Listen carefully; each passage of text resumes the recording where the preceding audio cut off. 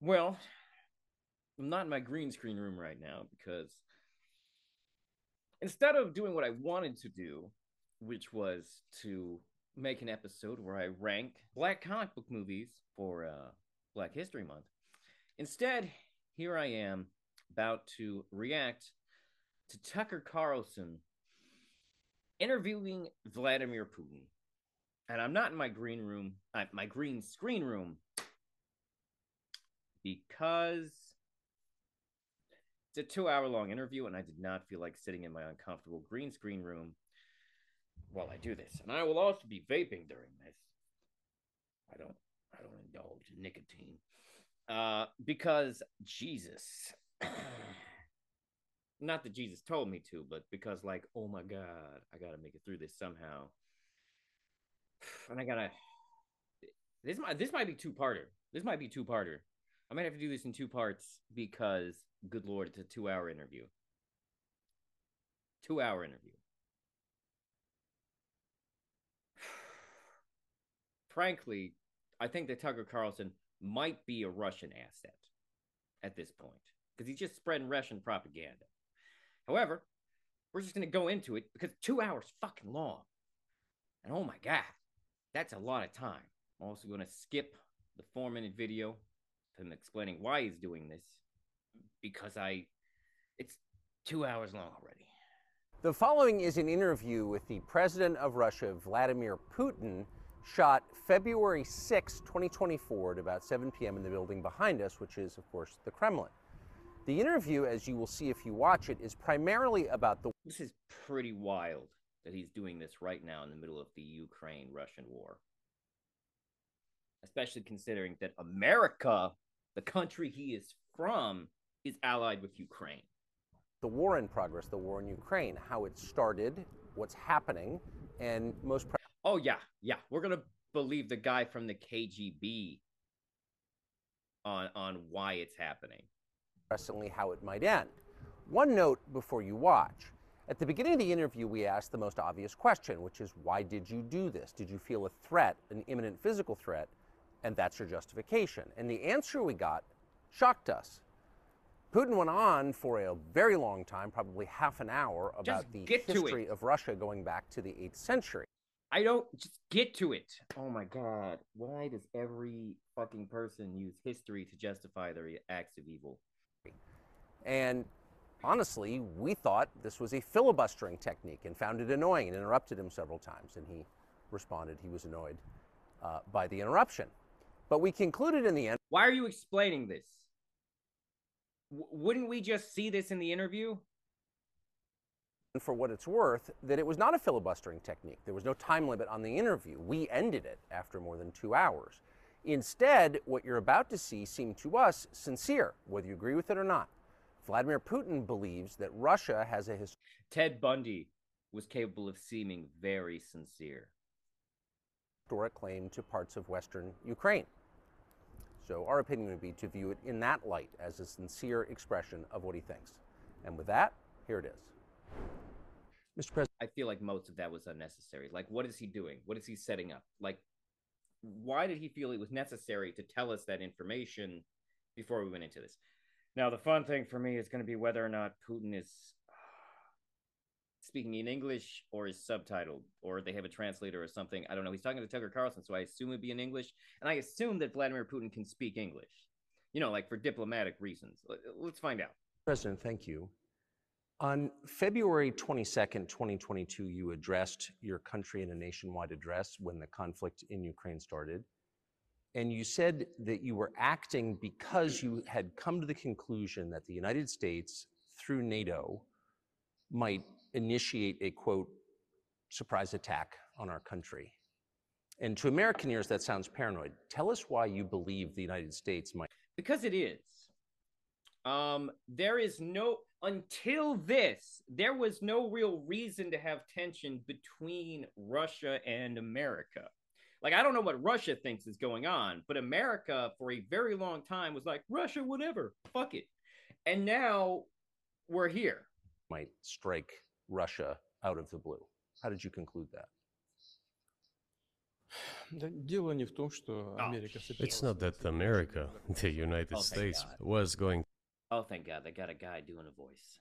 Okay. to launch a surprise У нас strike с on вами Russia. I didn't say that. ток-шоу или у нас Are we серьезно? having a talk show or a serious conversation? Here's the quote. Thank you. Tucker brought receipts. I'll give him that. It's a formidable Так, series. так вот, да, это серьезный разговор. Но поскольку у вас базовое Because your образование basic education is in history, as far as I understand. Yes. тогда я позволю себе So He did research on Tucker before this moment. Classic KGB. if you don't mind, просто вот, I will ну, take 30 only секунд 30 или одну seconds минуту or моей 1 minute to настоящей give фразы. you a short reference to history for giving you a little historical background. Please. Wait, what about the receipts, Tucker? You were about to read him his quote, and then you didn't. What the?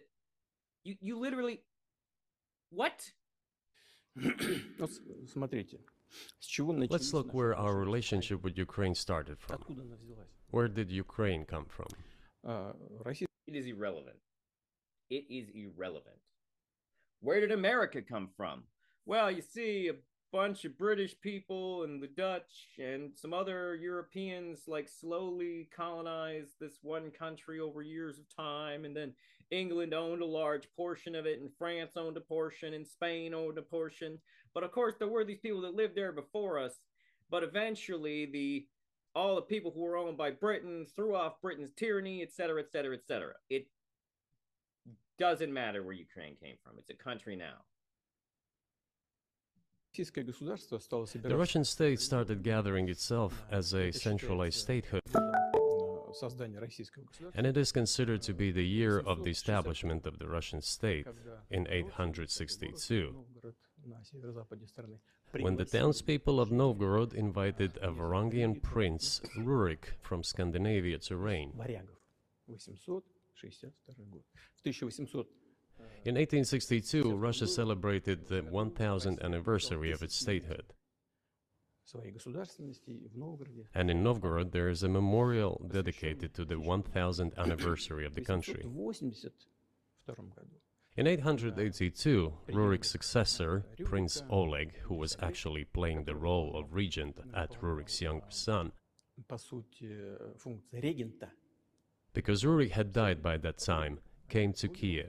к этому времени пришел в Киев, отстранил от власти двух братьев, He которые ousted были two brothers who apparently had членами дружины I just want to comment. I think that's interesting that he pronounced it Kiev and the translator pronounced it Kiev. Рюрика. once been members of Rurik's squad. Имея два центра в Киеве и в Новгороде. So Russia began to develop with two centers of power, Kiev and Novgorod. Следующая очень значимая дата в истории The России. next very significant date in the history of Russia was 988.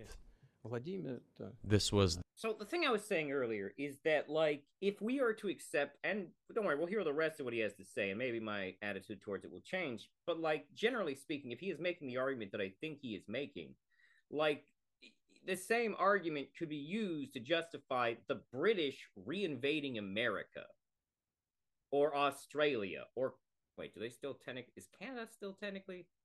How do they connect? Because they didn't. I don't know. I'd have to look at it. But the point is that this, if we're going to this type of history, we could justify a lot of different invasions that wouldn't really benefit anybody. the baptism of Russia, when Prince Vladimir, the great-grandson of Rurik, baptized Russia and adopted Orthodoxy, or Eastern Christianity. централизованное российское государство.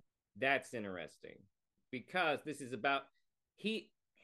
You see, the thing is that under Vladimir Putin, Russia has become a Christian nationalist country. So it's very interesting that he's bringing in the Orthodox Church, even though, you know, like under certain other communist leaders, the Christianity was frowned upon. From this time, the centralized Russian state began to strengthen. Why? Because of the single territory, integrated economic ties, Один язык. one and the same language, and, after the baptism of Russia, the same faith and rule of the prince. Okay, so he's making an argument for nationalism, like united nationalism of these areas. Yeah, let's see where he's going. Centralized Russian state began to take shape. Российское государство. Back in the Middle Ages, He worships the state. The state. Prince Yaroslav the Wise introduced the order of succession to a throne. Введение престола наследия. But after he passed away, it became complicated for various reasons. Чуть-чуть попозже, после того, как он ушел. It's interesting. He's reaching back to like pre-communist stuff. So he was in the KGB, but I do not know if he is actually a communist. Жизни. The throne was passed not directly from father to eldest son, but from the prince who had passed away to his brother, then to his sons in different lines. All this led to the fragmentation and the end of Rus as a single state. There was nothing special about it. The same was happening then in Europe. Just a comment. He said this would take 30 seconds to a minute, and I believe we are rapidly either closing in on a minute or have already passed it. Русское государство стало легкой добычей. But the fragmented Russian state became an easy prey to the empire created earlier. So the question is, what is Tucker? I'm curious what Tucker Carlson is reacting to here, because it's clear that Putin has like a translator thing in his ear where someone is feeding him Tucker's questions. I don't think, does Tucker know Russian? That would be super weird. Wouldn't it? Like, it's hilarious the good faith that like conservative conspiracy theorists will give people like Tucker Carlson, that they wouldn't be suspicious. Because like if he was a liberal, they'd immediately be like, how does Tucker know Russian? Russian agent. Like, Genghis Khan. His successors, namely Batu Khan, came to Rus, plundered and ruined nearly all the cities. The southern part, including Kiev, by the way, and some other cities, simply lost independence, while northern cities preserved some of their sovereignty. They had to pay tribute to the horde, but they managed to preserve some part of their sovereignty. And then a unified Russian state began to take shape with its center in Moscow. The southern part of Russian lands, including Kiev, began to gradually gravitate towards another magnet, the center that was emerging in Europe. This was the Grand Duchy of Lithuania. It was even called the Lithuanian-Russian Duchy, because Russians were a significant part of this population. They spoke the old Russian language and were Orthodox. But then there was a unification, the union of the Grand Duchy of Lithuania and the Kingdom of Poland. A few years later, another union was signed, but this time already in the religious sphere. Some of the Orthodox priests became... Please note how much he is deferring to religion. The Russians are not the communists America once feared, but they are still America's enemy. You see, this is the thing, is that it doesn't really matter what their political beliefs are. The things that Russia believes about America are ridiculous. Some of them are ridiculous. Russia, at numerous times and points, has been caught spreading misinformation about America, specifically on Russia Today. Russia Today, I actually saw this video. Russia Today tried to play off footage of essentially training exercises as essentially the preparing for false flag operations and shootings. It's not how... I'm sorry, I don't believe in crisis actors. We can talk about a lot of different types of conspiracy theories, but anytime someone brings up crisis actors, my first thought is, that wouldn't work. Crisis acting is a dumb idea, like from start to finish. Like all those people would have to end up in body bags eventually, you know? Like, because the more people involved in a conspiracy, the more people there are to tell the truth. Subordinate to the Pope. Thus, these lands became part of the Polish-Lithuanian state.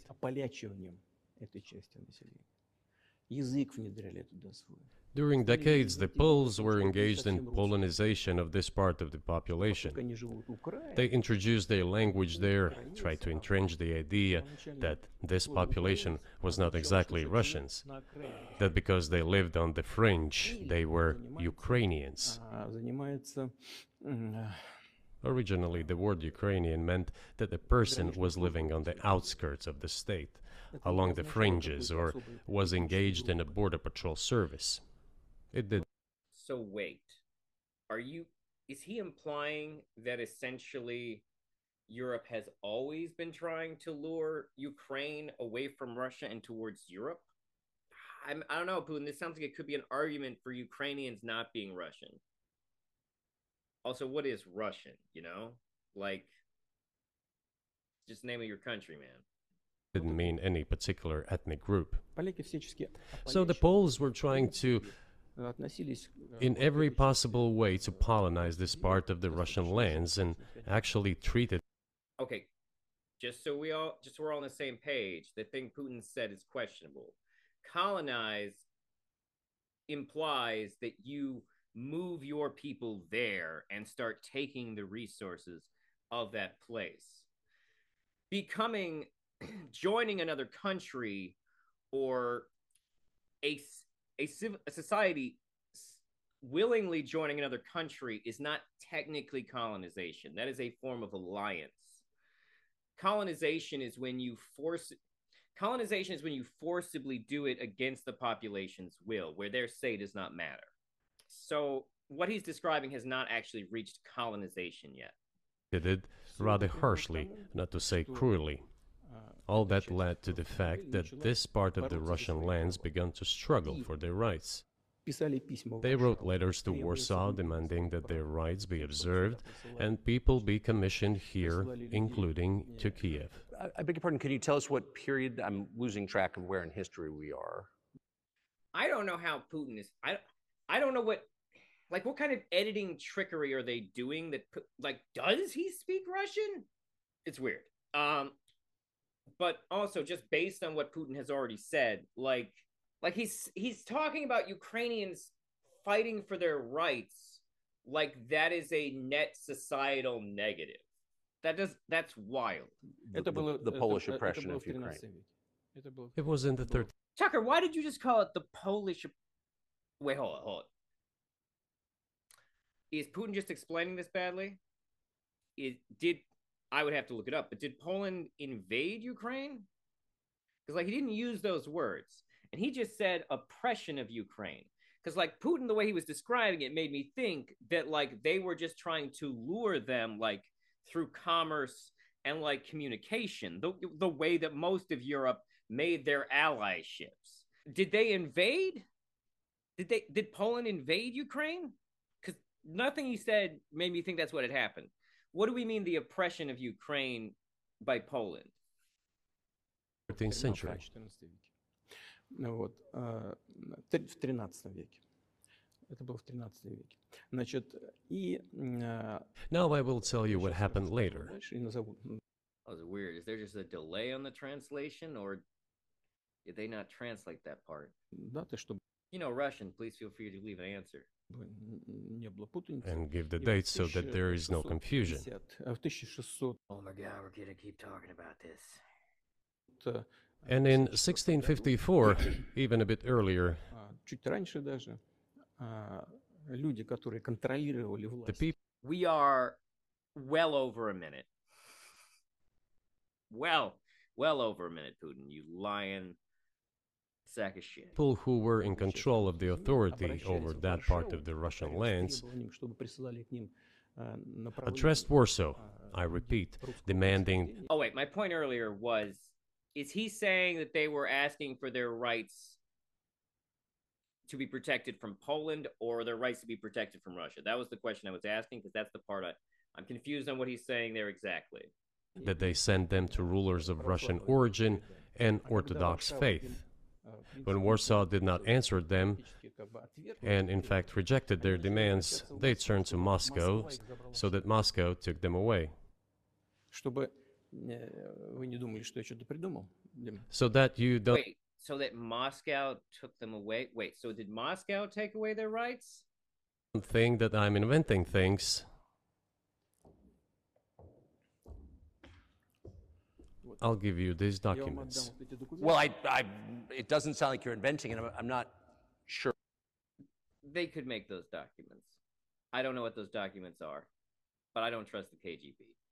Why it's relevant to what happened 2 years Не-не-не, ago. но все-таки But still, документы из архива. these are documents from the archives. Just for clarification, I'm aware that he is not currently in the KGB, but that is how he gained power, was by coming up the ranks in the KGB. Copies. Здесь письма I don't think the KGB currently exists. Or do they? I don't know. на Богдана Here are the Хмельницкого, letters from Bogdan Khmelnytsky, контролировал власть в этой the части. man who then controlled the power in this part of the Russian Он lands писал в Варшаву с that требованием is now called прав. Ukraine. А после того, как He wrote to получил Warsaw точно demanding писать that their письма rights be в Москву upheld, с просьбой взять их под and after being refused, he руку began to write letters to Moscow, царя. Эти asking подписи to take them under the strong hand of the Moscow Tsar. There are copies of these documents. I will leave them for your good memory. There is a translation into Russian. You can translate it into English later. потому что Russia would not agree to admit them straight away, assuming that the war with Poland would start. Okay, so I'm going to assume that for whatever reason, he just poorly described Poland invading Ukraine. I don't know if that's just questionable use of language or maybe a translation issue, but the nature of what he was describing was not clear to me. I apologize. I'm still not 100%. Nevertheless, in 1654, the Pan-Russian Assembly of top clergy and landowners, headed by the Tsar, часть древнерусских земель вошла which в was состав the representative body of the power of the old Russian state, началась война. decided to include a part of the old Russian lands into Moscow Kingdom. Перемирие было заключено. As expected, the war with Poland began. It lasted 13 years, and then in 1654, a truce was concluded.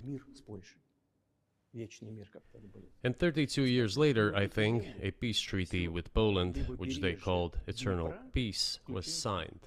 отошла к России. And these lands, the whole left bank of Dnieper, including Kiev, went to Russia. Затем во времена And the whole right bank of Dnieper remained in Россия Poland. вернула все исторические земли. Under the rule of Catherine the Great, Okay, wow. He described that very confusingly. I don't know if it was on purpose or just a Russian to English translation thing. But yes, there was a war between Poland and Russia. And it sounds like it had to do with the dissolution of the Austrian-Hungarian Empire and the Ukrainian and Poland claims to it. The origins of the conflict lie in the complex nationality situation in Galicia at the turn of the 20th century as a result of the House Habsburg's relative leniency towards national minorities. Austria-Hungary was the perfect ground for the development of both Polish and Ukrainian national movements. During the 1848 revolution, the Austrians, concerned by Polish demands for greater autonomy within the province, gave support to a small group of Ruthenians, the name of the East Slavic people that will later adopt the self-identification of Ukrainians. Their goal is to be recognized as a distinct nationality. Interesting. He is describing this conflict very, very interestingly. There's a lot here, so I'm not going to read it all, but interesting. Russia reclaimed all of its historical lands, including in the south and west. Да, а вот This all lasted until the revolution. воспользовавшись Before World War I, организацией, Austrian General Staff relied on the ideas of Ukrainianization and started actively promoting the ideas of Ukraine and the Ukrainianization. в преддверии мировой войны, конечно, было стремление ослабить потенциал. Their motive was obvious. Just before World War I, they wanted to weaken the potential enemy and secure themselves favorable conditions in the border area.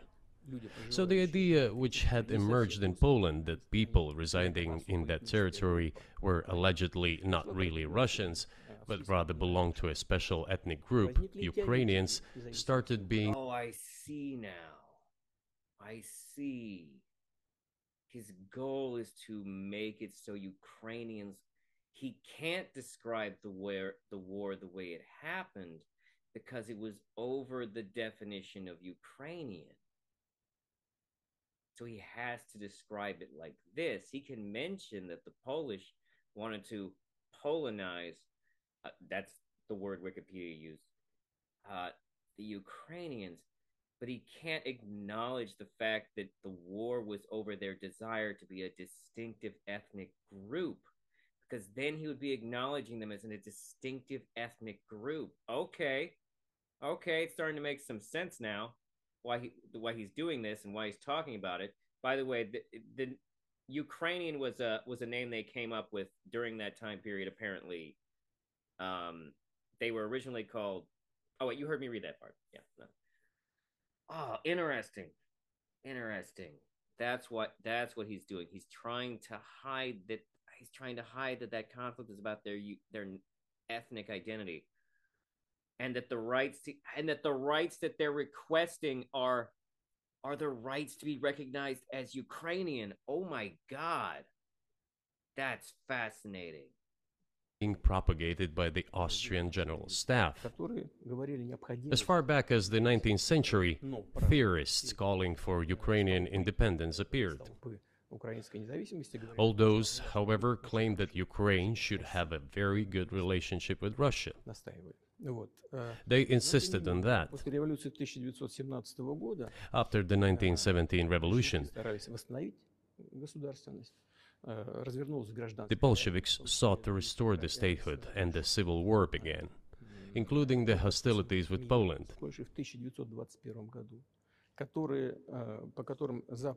In 1921, peace with Poland was proclaimed, and under that treaty, the right bank of Dnieper River once again was given back to Poland. In 1939, after Poland cooperated with Hitler, it did collaborate with Hitler, you know? Hitler offered Poland peace and a treaty of friendship, an alliance demanding. So, the other thing he's doing here that is kind of alarming on a, oh God, I hope World War III doesn't happen level, is that he's actively demonizing the Polish. Like, he's actively pointing to them as historical enemies. So that's a worrisome thing.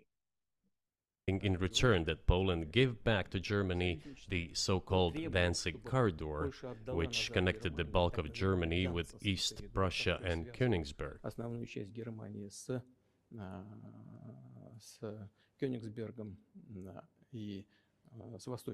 After World War I, this territory was transferred to Poland, and instead of Danzig, a city of Dansk emerged. Hitler asked them to give it amicably, but they refused. Of course. Still, they collaborated with Hitler and engaged together in. I don't know a lot about this specific piece of history, but I will say that it's interesting because ultimately Poland was the first country that Germany invaded. And technically at this point, no one knew how bad of a guy Hitler was. Just for context, these are things worth noting. The partitioning of Czechoslovakia. But may I ask you, you're making the case that Ukraine, certainly parts of Ukraine, Eastern Ukraine, is in effect Russia has been for hundreds of years. Why wouldn't you just take it when you became president 24 years ago? You have nuclear weapons, they don't. If it's actually your land, why did you wait so long? Sure. Wow. Okay. Interesting question. I don't know if that question says more about Tucker or what Tucker thinks about Vladimir Putin. I'll tell you. I'm coming to that. This briefing is coming to an end. It might be boring. He has been talking about history for a long time. But it explains many things. You just don't know how it's relevant. Because it's not. Good. Good. I'm so Итак, gratified that you да, appreciate that. после, Thank you. перед Второй мировой So, войной, before когда World War Польша II, сотрудничала с Poland Германией, collaborated with отказалась Hitler, выполнять требования and Гитлера, although но тем it не did менее not yield to поучаствовала в Hitler's союзном demands, правительстве it Чехословакии. still participated in the Поскольку partitioning of Давида Czechoslovakia together with все-таки Hitler, вынудили as the Poles had not given the Danzig corridor to Germany and went too far, pushing Hitler to start World War II by attacking them. Why was it Poland against whom the war I don't know if he meant to do that, but it really sounds like he blamed Poland for Hitler attacking Poland. started on 1st September 1939? Poland turned out to be uncompromising, and Hitler had nothing to do but start implementing his plans with Poland.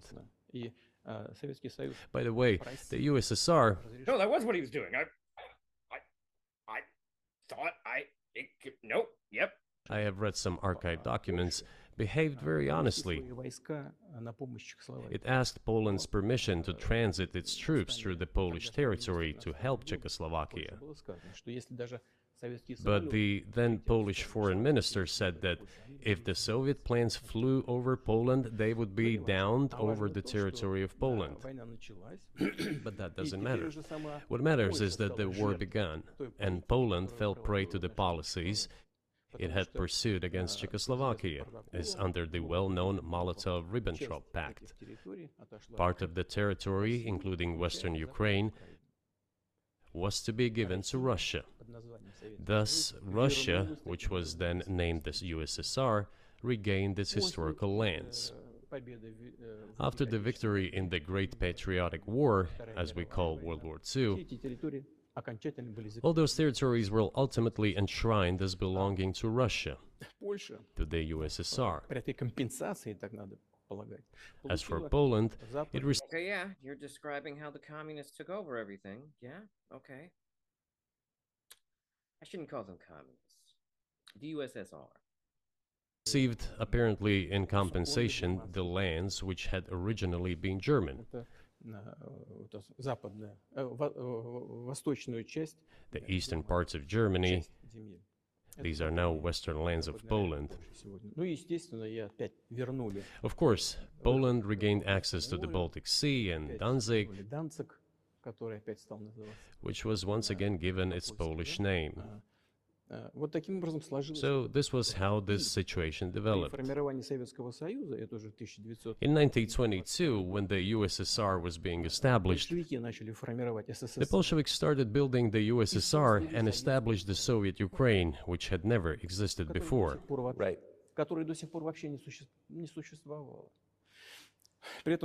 Stalin insisted that those republics be included in the USSR as autonomous entities.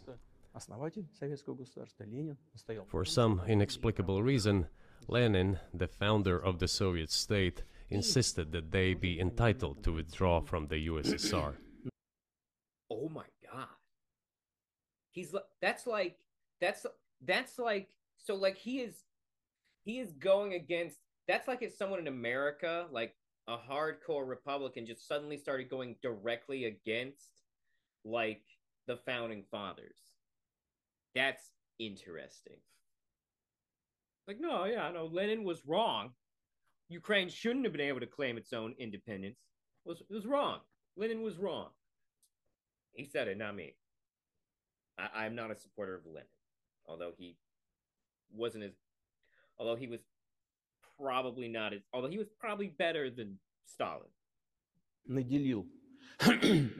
And again, for some unknown reasons, he transferred to that newly established Soviet Republic of Ukraine some of the lands together with people living there, even though those lands had never been called Ukraine, and yet they were made part of that Soviet Republic of Ukraine. Those lands These types of things happen throughout history a lot. Borders move and shift. And I guess his argument is that those people didn't get to choose. included the Black Sea region, which was received under Catherine the Great, and which had no historical connection with Ukraine whatsoever. Even if we go as far back as 1654, when these lands returned. Like the problem is that these arguments could be used by other imperialist states to do pretty fucked up things. Like, do you want Spain to suddenly take over, like the country of Spain to suddenly be like, by the way, you know, historically, huge portions of Central America belong to us. Like, because that same argument could be made there based on what he's saying, or Britain could take America. It's like, you know, a lot of you were originally created by Britain, and a lot of the citizens there were people we sent there because they were criminals. And it's like, this argument is bad. The Russian Empire. That territory was the size of 3 to 4 regions of modern Ukraine, with no Black Sea region. This is like if France was suddenly like, we would like Louisiana back. Tried to go French, but the second you start to say Louisiana with a French accent, it becomes Louisiana. I have no explanation for that. But yes, what he is describing now is if France suddenly wanted back Louisiana. That was completely out of the question. In 1654. Exactly. You obviously have encyclopedic knowledge of this region, but... Or at least I assume that's the argument that he is making. I don't know if he's actually come to a conclusion yet. Why didn't you make this case for the first 22 years as president that Ukraine wasn't a real country? You know what? That is fair. The Soviet Union was given a great deal of territory that had never I'm going to assume there's a delay. belonged to it, including the Black Sea region. Is that guy, like, just off camera? He doesn't, like, the audio sounds like it was recorded later, but, like, is there a guy off camera explaining these things to Tucker? At some point, when Russia received them as an outcome of the Russo-Turkish Wars, they were called New Russia or Novorossiya. But that does not matter. What matters is that Lenin, the founder of the Soviet state, established Ukraine that way. For decades, the Ukrainian Soviet Republic developed as part of the USSR. And for unknown reasons, again, the Bolsheviks were engaged in Ukrainianization. It was not merely because the Soviet leadership was composed to a great extent of those originating from Ukraine. Rather, it was explained by the general policy of indigenization pursued by the Soviet Union. Same things were done in other Soviet republics. This involved promoting national languages and national cultures, which is not a bad in principle. That is how the Soviet Ukraine was created. After the World War II, Ukraine received, in addition to the lands that had belonged to Poland before the war, part of the lands that had previously belonged to Hungary and Romania. So Romania and Hungary had some of their lands taken away and given to the Soviet Ukraine, and they still remain part of Ukraine. So in this sense, we have the look on Tucker's face sounds like he genuinely isn't sure where this is going. Every reason to affirm that Ukraine is an artificial state that was shaped at Stalin's will. Do you believe Hungary has a right to take... All states are made that way. All states are made that way. Like, at some point, somebody draws up borders and someone's like, this is all my land, that's all your land. A lot of times they fight about it. Like, what do you mean it's an artificial state? Are you saying it's an artificial state because it was made from, like, the top down, which is only kind of what happened? Because, like, once again, he can't acknowledge what that Polish-Ukrainian war was actually about. Take its land back from you? Because Lenin gave them their autonomy because the rights they specifically were asking for were to be recognized as an ethnicity. Holy shit. Ukraine, and that other nations have a right to go back to their 1654 borders? Ну, я не знаю, как границам I'm not sure whether they should go back to the 1654 Если borders. все считают, что But время given правления Stalin's Сталина, time, то есть so-called Stalin's regime, which, as many claim, saw numerous violations of human rights and violations of the rights of other states, государств, то в этом смысле, конечно, вполне можно, ну, если не говорить о том, что они имеют на это право. one may say that they could claim back those lands of theirs while having no right to do that. It is at least understandable. Have you told Viktor Orban that he can have part of Ukraine? Никогда не говорил. Never. Никогда. I have never told him, not a single time. У нас с ним даже на этот счет не было никаких разговоров. Но мне Okay, you could have just said no to that question.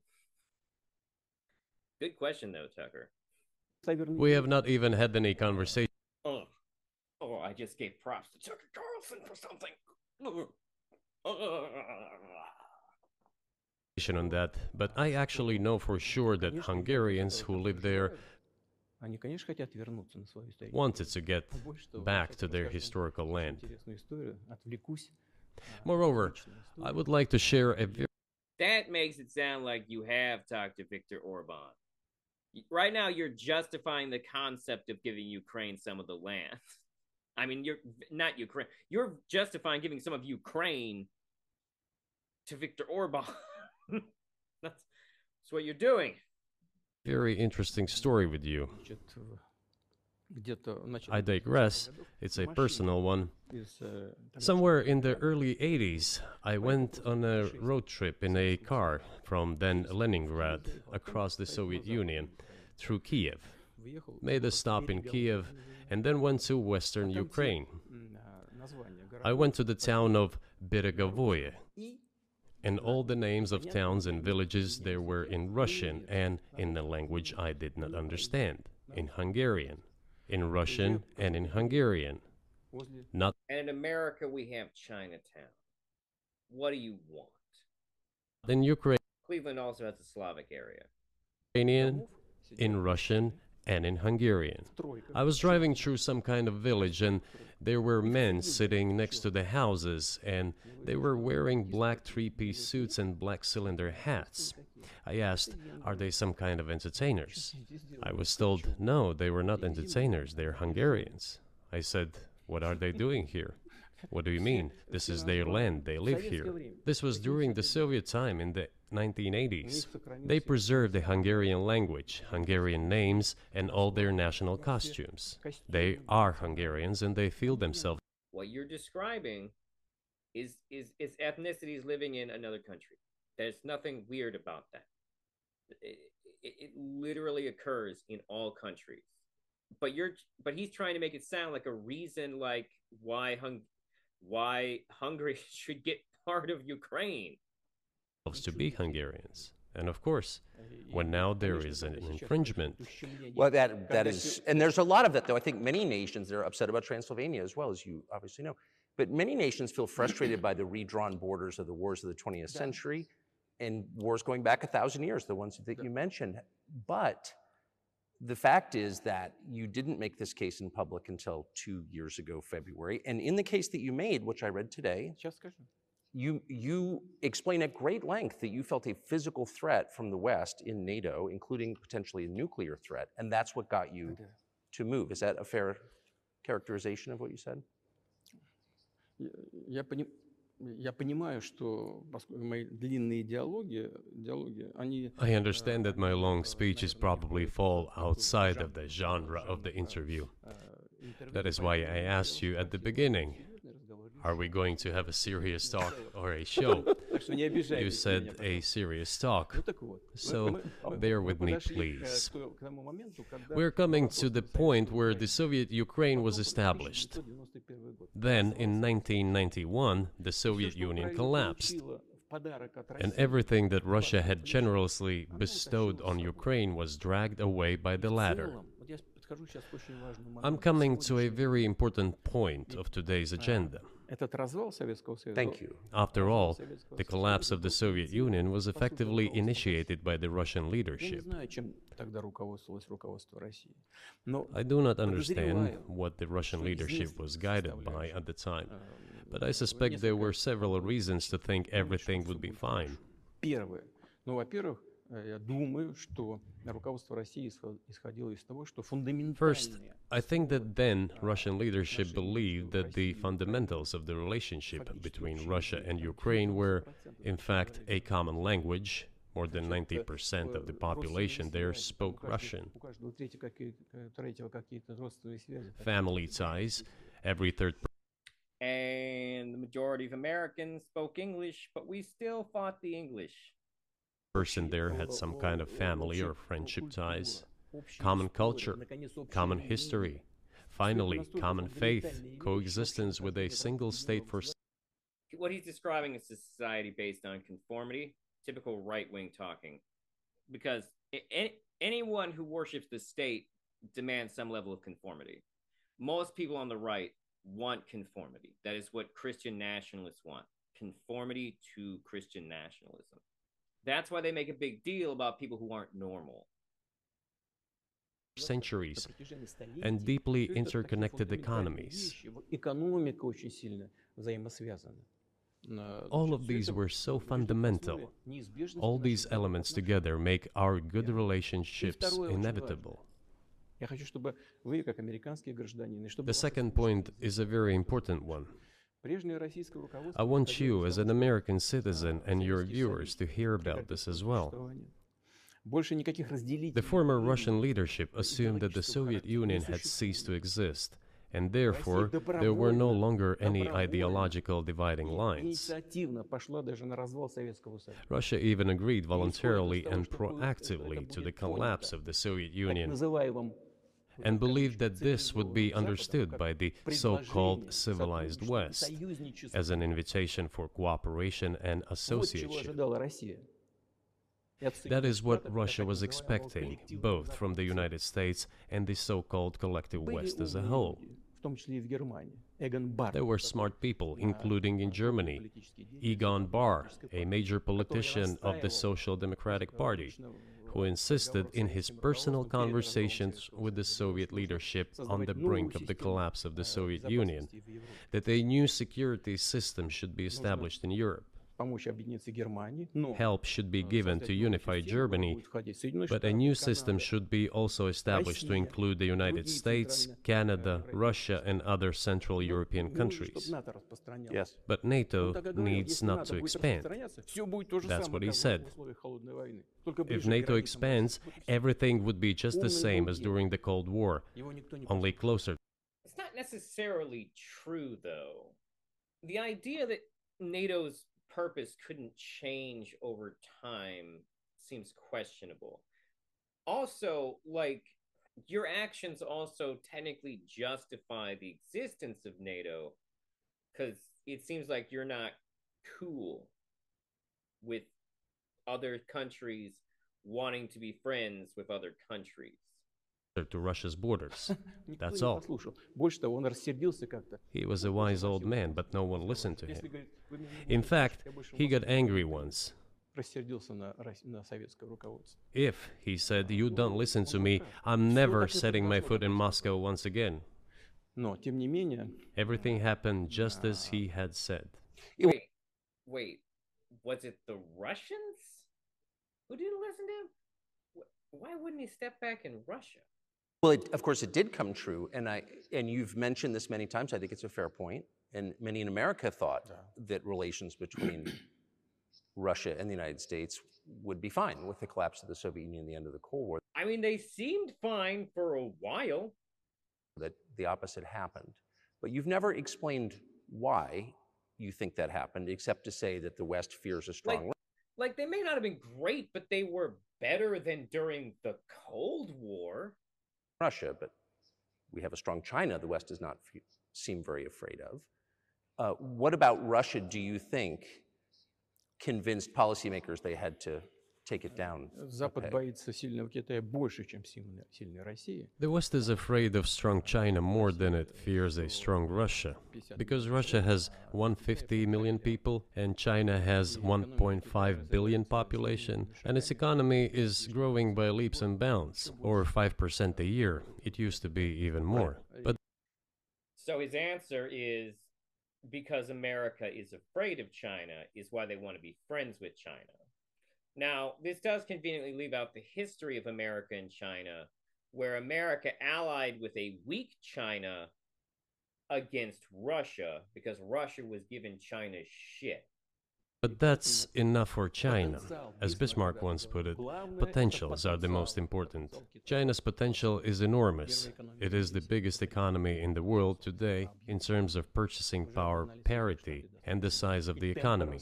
It has already overtaken the United States quite a long time ago, and it is growing at a rapid clip. Let's not talk about who is afraid of whom, let's not reason in such terms. And let's get into the fact that after 1991, when Russia expected that it would be welcomed into the brotherly family of civilized nations, nothing like this happened. You tricked us. I don't mean you personally when I say you. Of course, I'm talking about the United States. The promise was that NATO would not expand eastward, but it happened 5 times. There were 5 We are not the entirety of NATO. Just to point that out. America is not the entirety of NATO. In fact, arguably, NATO, I would have to look into it. But I would assume Europe has more to do with NATO existing than America. Waves of expansion. We tolerated all that. We were trying to persuade them. We were saying, please don't. We are as bourgeois now as you are. We are market economy and there is no communist party power. Let's negotiate. Moreover, I have also said this publicly before. There was a moment when a certain rift started growing between us. Before that, Yeltsin came to the United States. Remember, he spoke in Congress and said the good words. God bless America. Everything he said were signals. Let us in. Remember the developments in Yugoslavia before the Yeltsin was lavished with praise? As soon as the developments in Yugoslavia started, he raised his voice in support of Serbs, and we couldn't but raise our voices for Serbs in their defense. I understand that there were complex processes underway there, I do, but Russia could not help raising its voice in support of Serbs, because Serbs are also a special and close to us nation, with Orthodox culture and so on. It's a nation that has suffered so much for generations. Well, regardless, what is important is that Yeltsin expressed his support. What did the United States do? In violation of international law and the UN Charter, it started bombing Belgrade. It was the United States that let the genie out of the bottle. Okay, I see what he's saying. What he's saying is true, but it's also he's framing it disingenuously. So, like, essentially what happened was there was a conflict in Serbia, and this created a lot of political, like, tensions, once again, through different countries. And now the problem is that he's painting that event as Russia not being welcomed in. But, like, the reality is that what happened was that we did welcome Russia in, but then we came into a political conflict with each other over this one other country. And because it was violence related, you know, kind of ruins the party regardless of how welcome somebody is at the party. Moreover, when Russia protested and expressed its resentment, what was said? The UN Charter and international law have become obsolete. Now everyone invokes international law is rarely enforced, by the way, people. If you like, rarely. International law is pretty weak, actually. International law, but at that time they started saying that everything was outdated. Everything had to be changed. Indeed, some things need to be changed, as the balance of power has changed. It's true, but not in this manner. Yeltsin was immediately dragged through the mud, accused of alcoholism, of understanding nothing, of knowing nothing. He understood everything, I assure you. Well, I became president in 2000. I thought, okay, the Yugoslav issue is over, but we should try to restore relations. Let's reopen the door that Russia had tried to go through. And moreover, I said it publicly, I can reiterate. At a meeting here in the Kremlin with the outgoing President Bill Clinton, right here in the next room, I said to him, I asked him, Если бы Россия поставила вопрос о вступлении в НАТО, Bill, do you think if Russia asked to join NATO, do you think it would happen? вдруг он сказал, ты знаешь, это интересно. Suddenly he said, you know, it's interesting.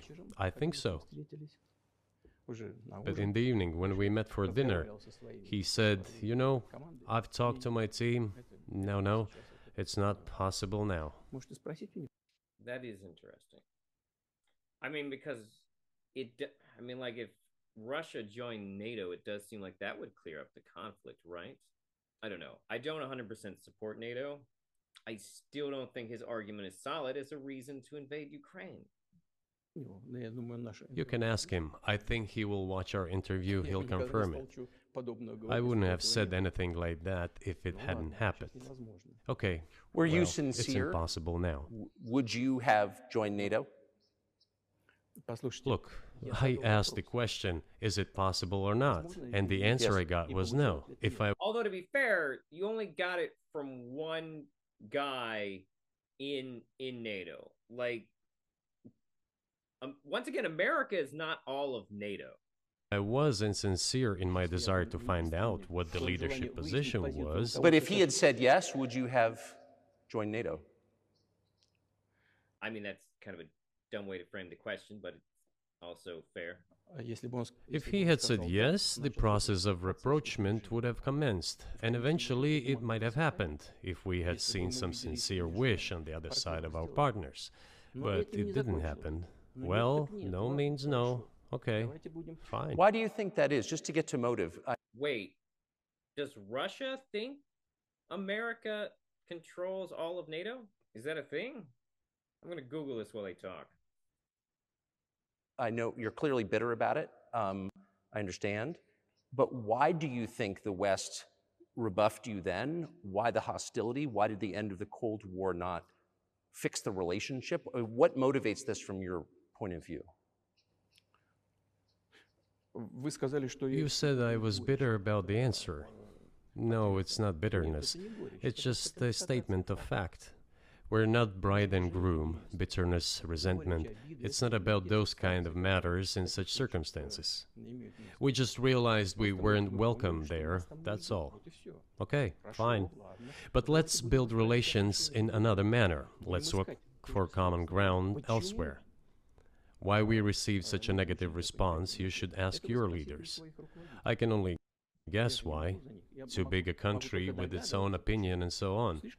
And the United States, I've seen how issues are being resolved in NATO. Ну, я же видел, как решают. I will give you another example now concerning Еще Ukraine. один из примеров сейчас приведу, касающийся The US leadership exerts pressure, and all NATO members obediently vote, послушно голосуют. Даже если им чего-то even не if they do нравится. not like Сейчас something. я скажу в этой связи, что происходило с Украиной. Now, I'll tell you what happened in this regard with Ukraine in 2008, although it's being discussed. I'm not going to open a secret to you, say Мы пытались anything new. по-разному выстроить отношения. Nevertheless, after that we tried to build relations in different ways. События For были example, ближе the events in the Middle East, in Iraq. Мы We очень were building мягко, relations with the United спокойно States in a very soft, достаточно prudent, cautious manner. I repeatedly raised the issue that the United States should not support separatism or terrorism in the North на Caucasus, Северном Кавказе. Но все равно продолжали это делать. but they continue to do it anyway. И политическая And political поддержка, support, информационная information поддержка, support, financial финансовая support, поддержка, даже even военная military support came from the United States and its satellites for terrorist groups in the Caucasus. So, yeah, the North Atlantic Council controls NATO, and the North Atlantic Council has representatives from Albania, Belgium, Bulgaria, Canada, Croatia, Czech Republic, Denmark, Estonia, Finland, France, Germany, Greece, Hungary, Iceland, Italy, Latvia, Lithuania, Luxembourg, Montenegro, Netherlands, North Macedonia, Norway, Poland, Portugal, Romania, Slovakia, Slovenia, Spain, Turkey, United Kingdoms, and the United States. So I sincerely doubt that America on its own could decide whether or not Russia could join NATO. And there are several countries on this list that, just based on their history with Russia, I would assume would be the ones most likely to stop it. But maybe he's focusing on America because Tucker's American. I once raised this issue with my colleague, also the President of the United States. He says, "It's impossible. Do you have proof?" I said, "Yes." I was prepared for this conversation, and I gave him that proof. He looked at it, and you know what he said? "I apologize, but that's what happened." I'll quote. He says, "Well, I'm gonna kick their ass." We waited and waited for some response. There was no reply. I said to the FSB director, "Write to the CIA, what is the result of the conversation with President?" He wrote once, twice, and then we got a reply. "We have the answer in the archive." The CIA replied, "We have been working with the opposition in Russia. We believe that this is the right thing to do, and we will keep on doing it." Just ridiculous. Well, okay. We realized that it was out of the question. Forces in The CIA would just admit to that? That doesn't sound very CIA of them. I mean, the admitting part, them doing that sounds believable because they do that in countries that we don't have as much history or beef with as Russia. So, yeah. CIA are just dicks like that. opposition to you. Seriously, I think the CIA totally undermine a lot of like foreign policy stuff. So you're saying the CIA is trying to overthrow your government? Ну, конечно, имелось в виду. But it's not necessarily inherently why they would be working with the opposition. Just saying. There are other strategic reasons why one would do that. В данном случае. Of course, they meant in that particular case the separatists, the terrorists who fought with us in the Caucasus. Они их называли. That's who they called the opposition. Это вот второй момент. This is the second Очень point. важный. The third moment is a very important one, is the moment when the US missile defense system was created, Начало. the beginning. И мы долго уговаривали. We persuaded for a long time not to do it in the United States. Меня пригласили в Moreover, отец Буша. after was invited by Bush Jr.'s father, Bush Sr., to visit his place on the ocean, Там состоялась очень серьезная беседа, I had a very serious conversation with President Bush and his team. чтобы I proposed that the United States, Russia, and Europe jointly create a missile defense system that, we believe, которая, как мы считаем, if created unilaterally, threatens our security, despite the fact that the United States officially said that it was being created against missile threats from Iran. That was the justification for the deployment of the missile defense system. I suggest I'm just going to say, as long as nuclear weapons exist, countries have a reason to have a nuclear missile defense system. I mean, I understand why these things would make him paranoid, but like generally speaking, if even a friendly country has nuclear weapons, you want a nuclear weapon defense system. Because you just don't know what's going to happen in the future. suggested working together, Russia, the United States, and Europe. They said it was very interesting. They asked me, "Are you serious?" I said, "Absolutely." May I ask, what year was this?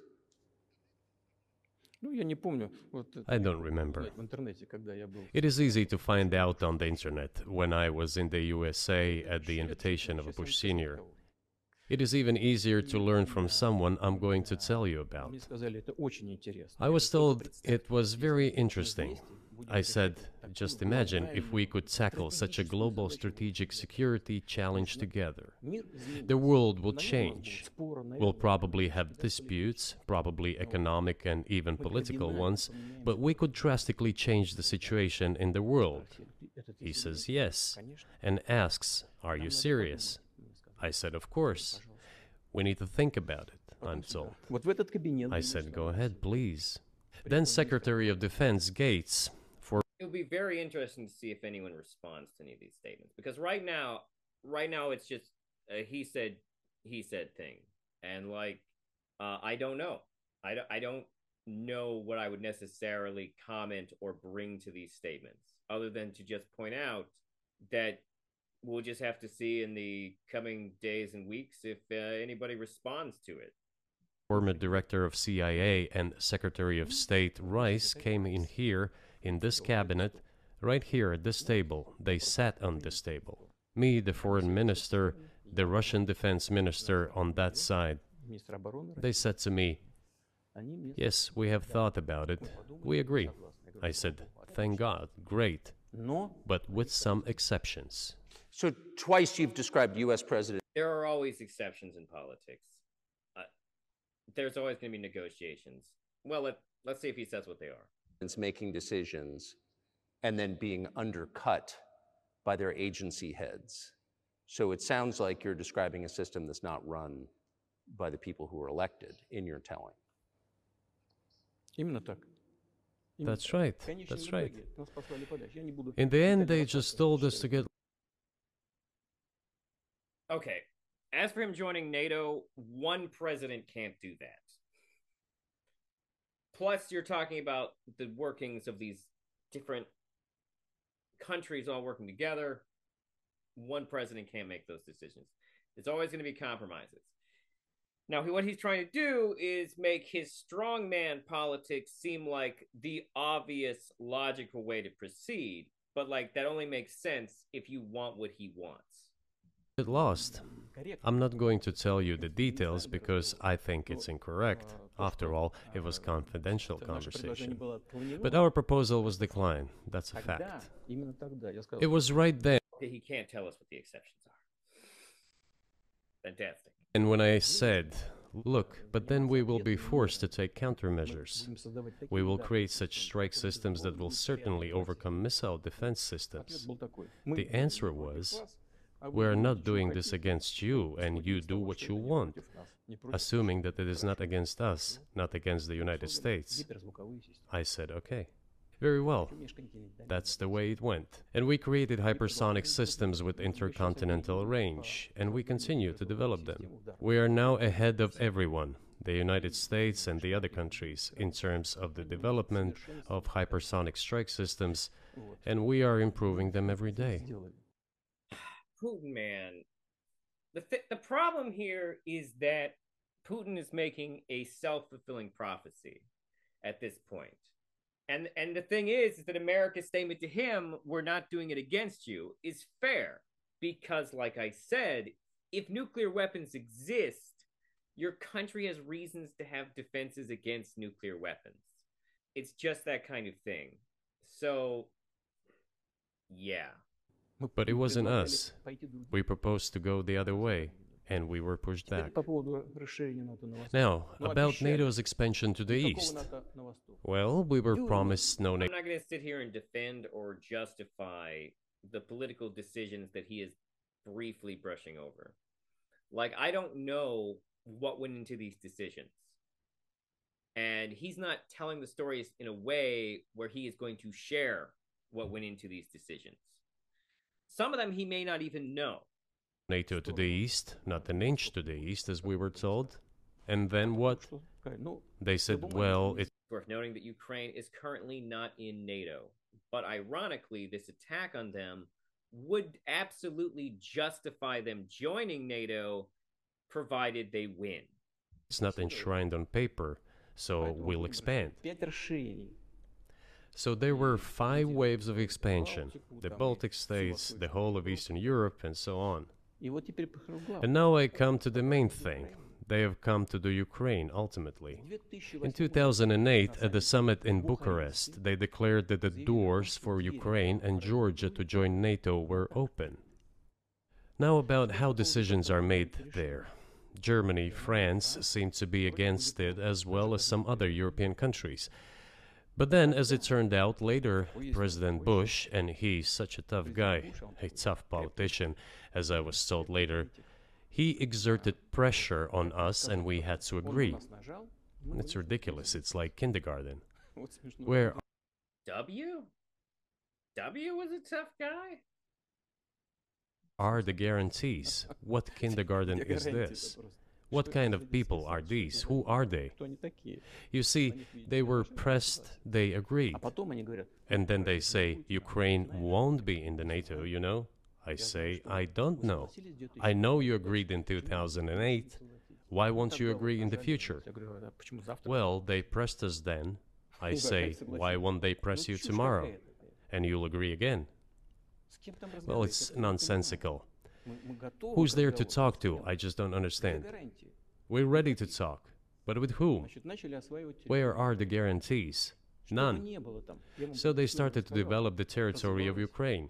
Эта территория. Whatever is I mean, the problem is if these countries want to join NATO, like if we were to assume these are sovereign countries, then we have to ask the question is who is anyone to tell these sovereign countries what alliances they can or cannot join? there. I have told you the background, how this territory developed, what kind of relations there were with Russia. Every second or third person there has always had some ties with Russia. And during the elections in already independent, sovereign Ukraine, which gained its independence. So here's the thing, though. No matter how threatened he feels, it does not justify the invasion of a country for the purposes of annexing it, which, by the way, the reason that Russia wants these states to surround them is that so other countries would have to march through these countries before they got to Russia. So, like, the thing is that Russia is this country that is always preparing for war with the West. That's what he's describing. And the problem is that he's creating a self-fulfilling prophecy. Like, Ukraine has every reason to want to join NATO now. Because we know that you are going to come up with any reason you can to invade Ukraine. The fact that Ukraine might want to join NATO is a very questionable reason to join them because it sort of self-fulfills the reason for why they would want to join. Independence as a result of the Declaration of Independence. And by the way, it says that Ukraine is a neutral state, and in 2008, suddenly the doors or gates to NATO were open to it. Oh, come on. This is not how we agreed. Now, all the presidents that have come to power in Ukraine, they relied on electorate with a good attitude to Russia in one way or the other.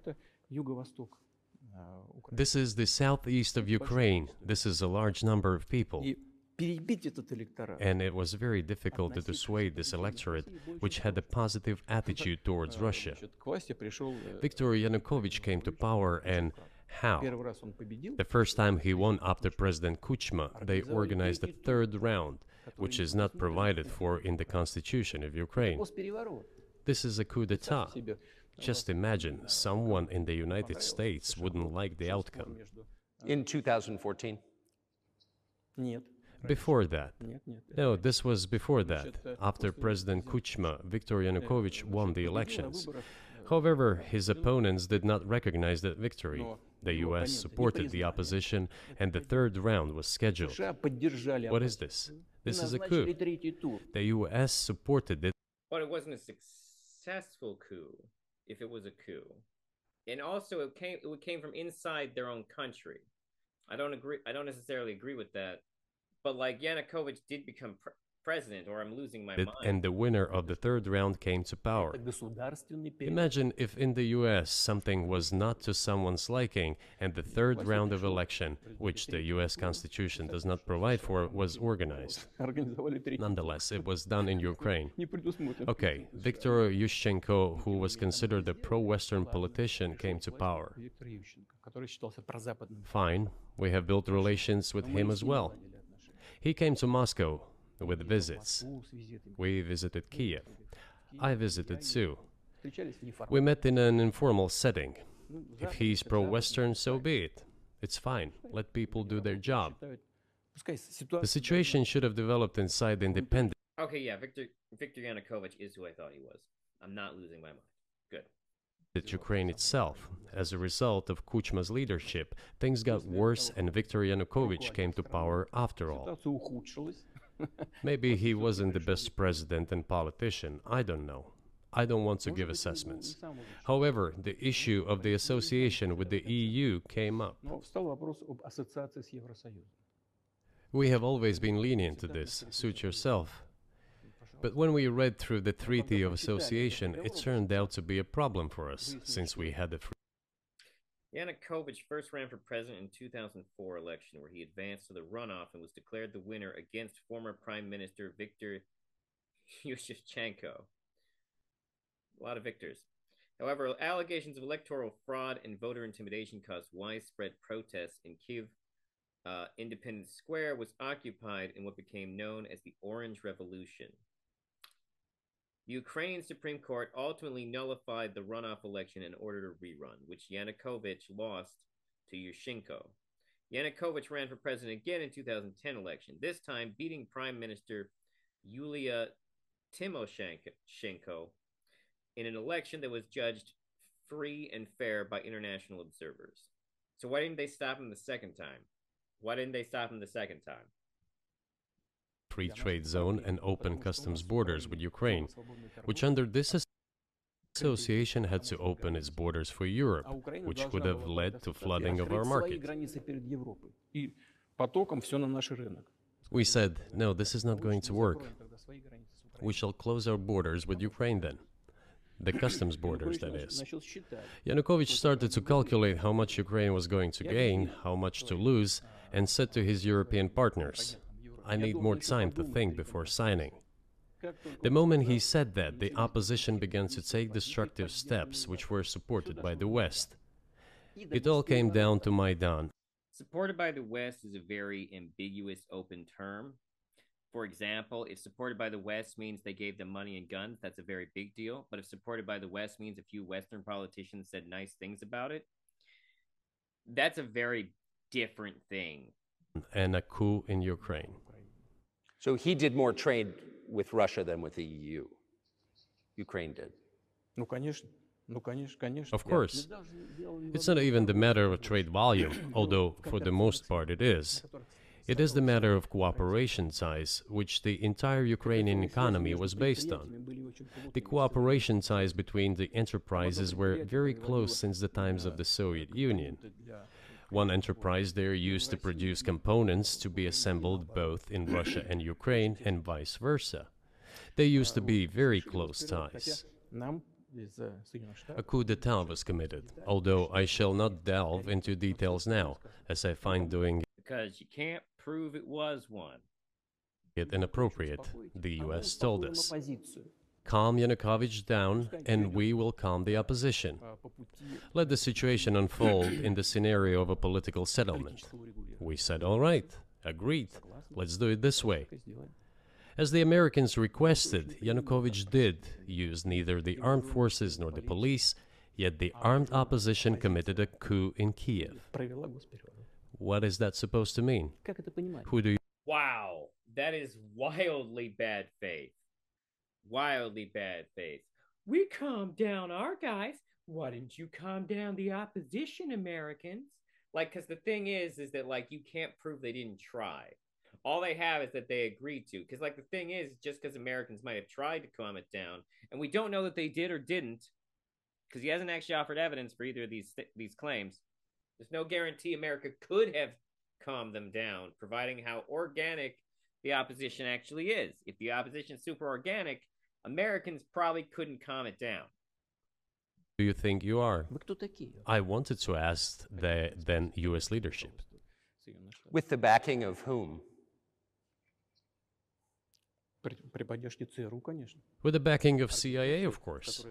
The organization you wanted to join. So this is a claim that's made a lot, but so far no evidence has actually been put forward that the CIA assisted in what happened.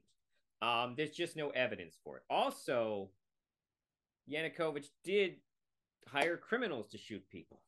Back in the day, as I understand. We should thank God they didn't let you in. Although, it is a serious organization. I understand. My former vis-a-vis in the sense that I served in the first main directorate, Soviet Union's intelligence service. They have always been our opponent. So in his mind, the world will always be cloak and daggers. When things aren't going his way, he has to assume malevolence. A job is a job. Technically, they did everything right. They achieved their goal of changing the government. However, from political standpoint, it was a colossal mistake. Surely it was political leadership's miscalculation. They should have seen what it would evolve into. So, in 2008, the doors of NATO were opened for Ukraine. In 2014, there was a coup. They started persecuting those who did not accept the coup, and it was indeed a coup. They created a threat to Crimea. It wasn't a coup. It literally wasn't a coup. And the reason it wasn't a coup is because their government didn't change. One guy ran and was later convicted of treason.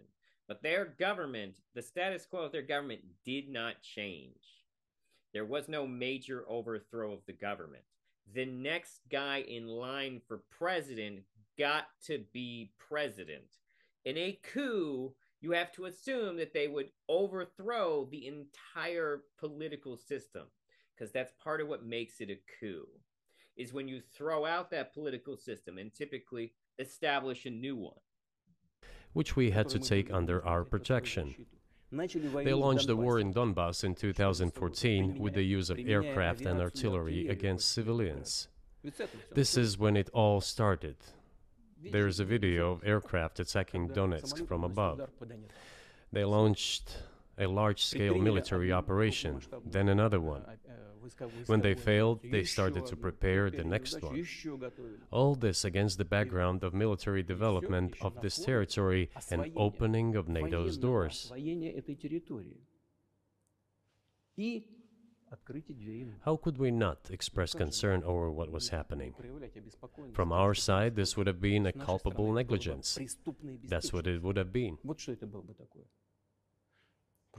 It's just that the US political leadership pushed us to the line we could not cross, because doing so could have ruined Russia itself.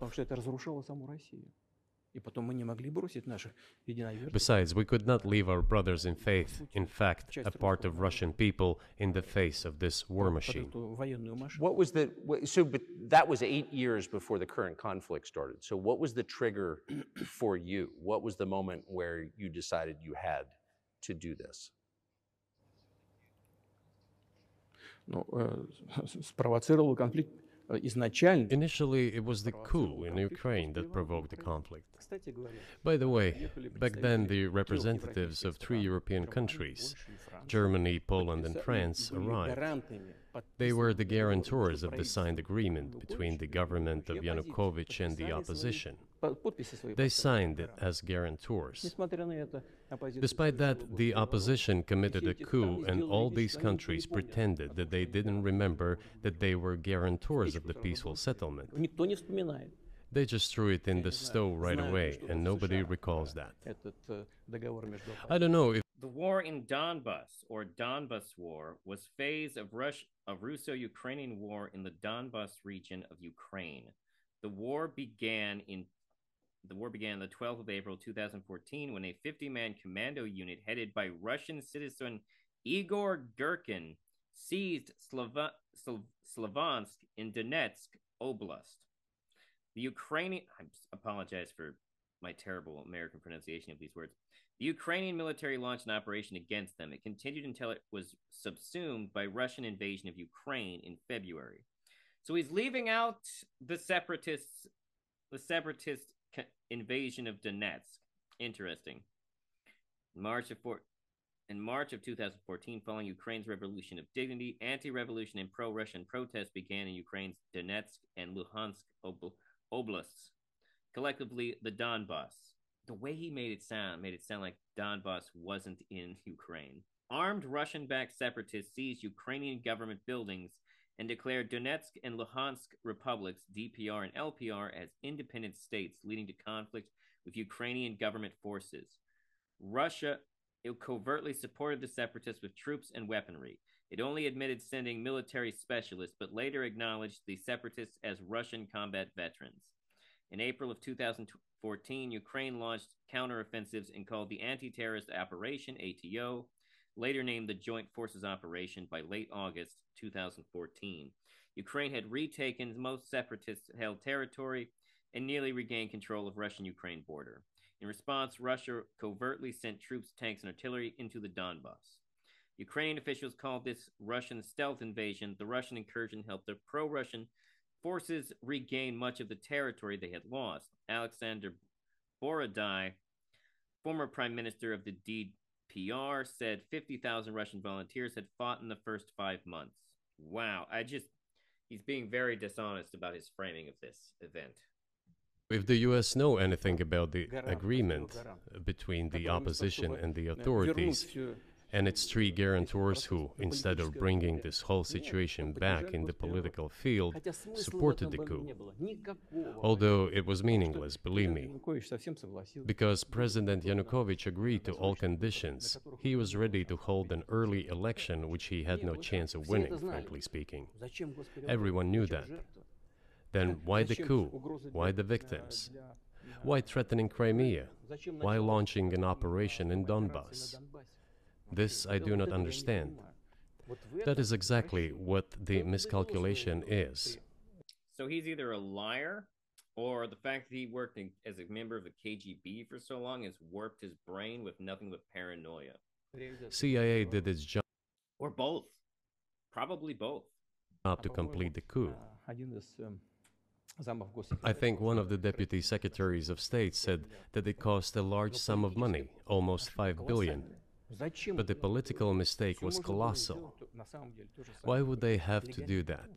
All this could have been done legally, without victims, without military action, without losing Crimea.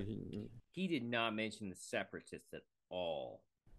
We would have never considered to even lift a finger if it hadn't been for the bloody developments on Maidan. Because we agreed with the fact that after the collapse of the Soviet Union, our borders should be along the borders of former Union's republics. We agreed to that. But we never agreed to NATO's expansion, and moreover, we never agreed that Ukraine would be in NATO. But why would Russia need to agree to that? Like, if Ukraine is a sovereign, independent nation with autonomy, what does Russia's opinion or attitude have to do with it? You see the issue here? We did not agree to NATO bases there without any discussion with us. For decades, we kept asking, don't do this. Don't. In fairness, the discussion about NATO base locations, probably something Russia would have, but ultimately, Russia can't dictate what other countries decide to do. They can negotiate about it and complain. Don't do that. And what triggered the latest events? Firstly, the current Ukrainian leadership declared that it would not implement the Minsk agreements, which had been signed, as you know, after the events of 2014. Just so everyone knows, there are people who are way better for this than me. Like if Dylan Burns, YouTuber and Twitch streamer, although I think he's banned on Twitch right now, Dylan Burns has done great work on the Ukraine conflict. And if you want to learn about it, I highly recommend you check out his content on YouTube. If he has a video on this, then shut me off and go listen to him, because he knows way more about this than me.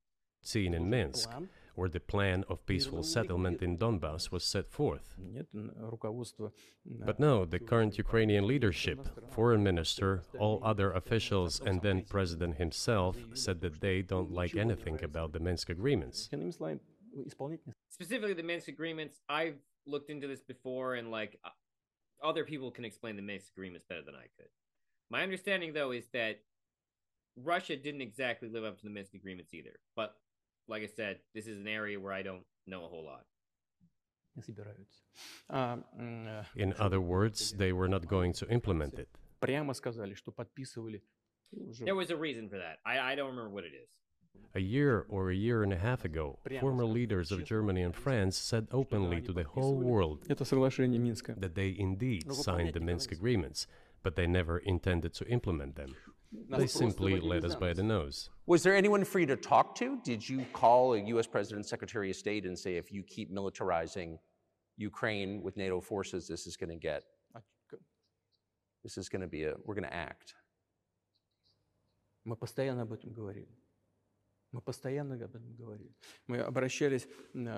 We talked about this all the time. We addressed the United States and European countries' leadership to stop these developments immediately, to implement the Minsk agreements. Frankly speaking, I didn't know how we were going to do this, but I was ready to implement them. These agreements were complicated for Ukraine. They included lots of elements of those Donbas territories' independence. That's true. However, I was absolutely confident, and I'm saying this to you now. I honestly believe that if we managed to convince the residents of Donbas, and we had to work hard to convince them to return to the Ukrainian statehood, then gradually the wounds would start to heal.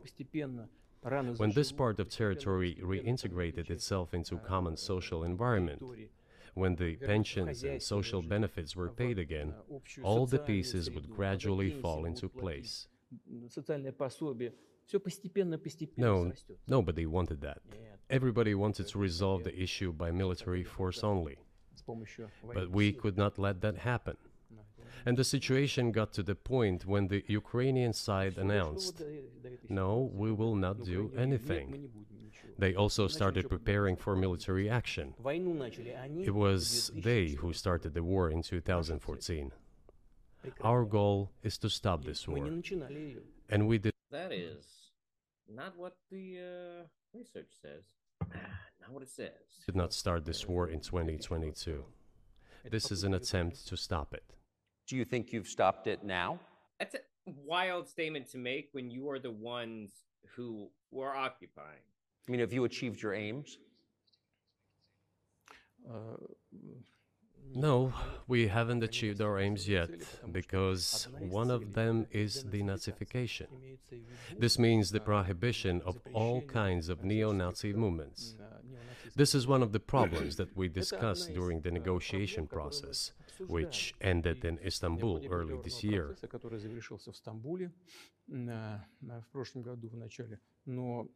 Now, I don't know if he is going to specify, but from the research I've done, from the arguments made by people who support Russia, the thing that I can tell you is that they do not have the same definition of Nazis as the rest of us. In fact, that there are, in fact, a lot of Russians who just consider anti-Russianness to make you a Nazi. I once heard the Yankee Tanky describe what he described as a Nazi, and it was so convoluted, I did not know what the fuck to say to it, because Yankee Tanky is a right-wing communist. That's a thing. But let's move along. The point is that denazification is a wild demand. Because you see, if a government was Nazi'd, that'd be one thing. But the reality is that even if he is operating off the same definition of Nazis, that I hate to tell you this, but somebody could just invade Oregon based on that concept. Okay? There are Nazis all over the place. Nazis exist. Still, there are neo-Nazi movements all over the United States and also parts of Europe. Okay? Now, in none of these locations are these neo-Nazis in obvious, open positions of power. I'm sure that there are some secret Nazis somewhere in the government or whatnot, but there are no open Nazis in positions of power currently. And there are no Nazis in open positions of power in Ukraine either. So the denazification would mean a referral to essentially removing citizenry who are Nazis. And at that point, like, you could invade any country you wanted on that concept. And it was not our initiative, because we were told by the Europeans, in particular, that it was necessary to create conditions for the final signing of the documents. My counterparts in France and Germany said, how can you imagine them signing a treaty with a gun to their heads? The troops should be pulled back from Kiev. I said, all right. We withdrew the troops from Kiev. As soon as we pulled back our troops from Kiev, our Ukrainian negotiators immediately threw all our agreements reached in Istanbul into the bin. Because they only were looking to accept them because you had a gun to their head. It's in your own sentence, man. And got prepared for a long-standing armed confrontation with the help of the United States and its satellites in Europe. Вот. That is how the situation has developed, and that is how it looks now. Да. But what is, pardon my ignorance, what is denazification? What would that mean? What is, Actually, good question. Damn it. Again, Tucker Carlson actually not being a pile. Like, this is the thing. You put one pile of shit next to a bigger pile of shit, other pile of shit suddenly looks reasonable. Happens all the time. Да, вот я как раз хочу сейчас об этом сказать. Это очень важный вопрос. Денацификация. That is what I want to talk about right now. It is a very important issue. Denazification. Искать, как говорят некоторые аналитики. After gaining independence, Ukraine began to search, as some Western analysts say, Как its поставить identity. во главу угла этой идентичности. And it came up with nothing better than to build this identity upon some false heroes who collaborated with Hitler. Которые сотрудничали с Гитлером. Я уже говорил, что I have already said that in the early 19th century, when the theorists of independence So, like, I know who he's talking about. I forget their name. There are specific historical reasons why people in Ukraine like that guy. And it's not always just because he was a Nazi, but also, like, that guy's dead. What are you going to do? Like, there are people there who still like him because of historical elements, and that's not good. But, like, and sovereignty of Ukraine appeared, they assumed that an independent Ukraine should have very good relations with Russia. Но в силу исторического развития But due to the historical development, those territories were part of the Polish-Lithuanian Commonwealth, Poland, where Ukrainians were persecuted and treated quite brutally, as well as were subject to cruel behavior. because they wanted the Polish to acknowledge them as Ukrainian. The Polish were doing the same thing you're doing. идентичность и вели себя очень жестоко, это все осталось в памяти. There were also attempts to destroy their identity. Когда началась Вторая мировая война, часть этой All this remained in the memory of the people. When World War II broke out, part of this extremely nationalist elite collaborated with Hitler, believing that he would bring them freedom. она начала сотрудничать с Гитлером. I think it's interesting he hasn't said the name of the guy. I forget the guy's name, but there's a significant individual connected to this. Полагая, что The German troops, even the SS troops, made Hitler's collaborators do the dirtiest work of exterminating the Polish and Jewish population. Hence this brutal massacre of the Polish and Jewish population, as well as the Russian population too. It's interesting how, like, groups are as evil as he wants them to be, but then also as victimized as he wants them to be in his narrative. которые с Гитлером сотрудничали. Вот отсюда вот эта жестокая резня. This was led by the persons who are well known: Bandera, Shukevich. There's the name. It was those people who were made national heroes. That is the problem. And we are constantly told that nationalism and neo-Nazism exist in other countries as well. But you are a nationalist. The things you are doing is nationalistic. Wait a minute, did he just say we are told? This was led by the persons who are well known: Bandera, Shukevich. It was those people who were made national heroes. That is the problem. And we are constantly told that nationalism and neo-Nazism exist in other countries as well. Yes, they are seedlings, but we uproot them, and other countries fight against them. But Ukraine is not the case. These people have been made into national heroes in Ukraine. Monuments to those people have been erected. They are displayed on flags. Their names are shouted by crowds that walk with torches, as it was in Nazi Germany. I would want to see some evidence of some of these claims, but I do know that statues to Bandera at least exist. Они на флагах, они их имена кричат. These were people who exterminated Poles, Jews, and Russians. In America, we have statues to Confederate people. It's not a reason for us to go around exterminating Southerners. Это люди, которые уничтожали поляков, евреев и русских. It is necessary to stop this practice and prevent the dissemination of this concept. I say that Ukrainians are part of the one Russian people. They say, no, we are a separate people. Okay, fine.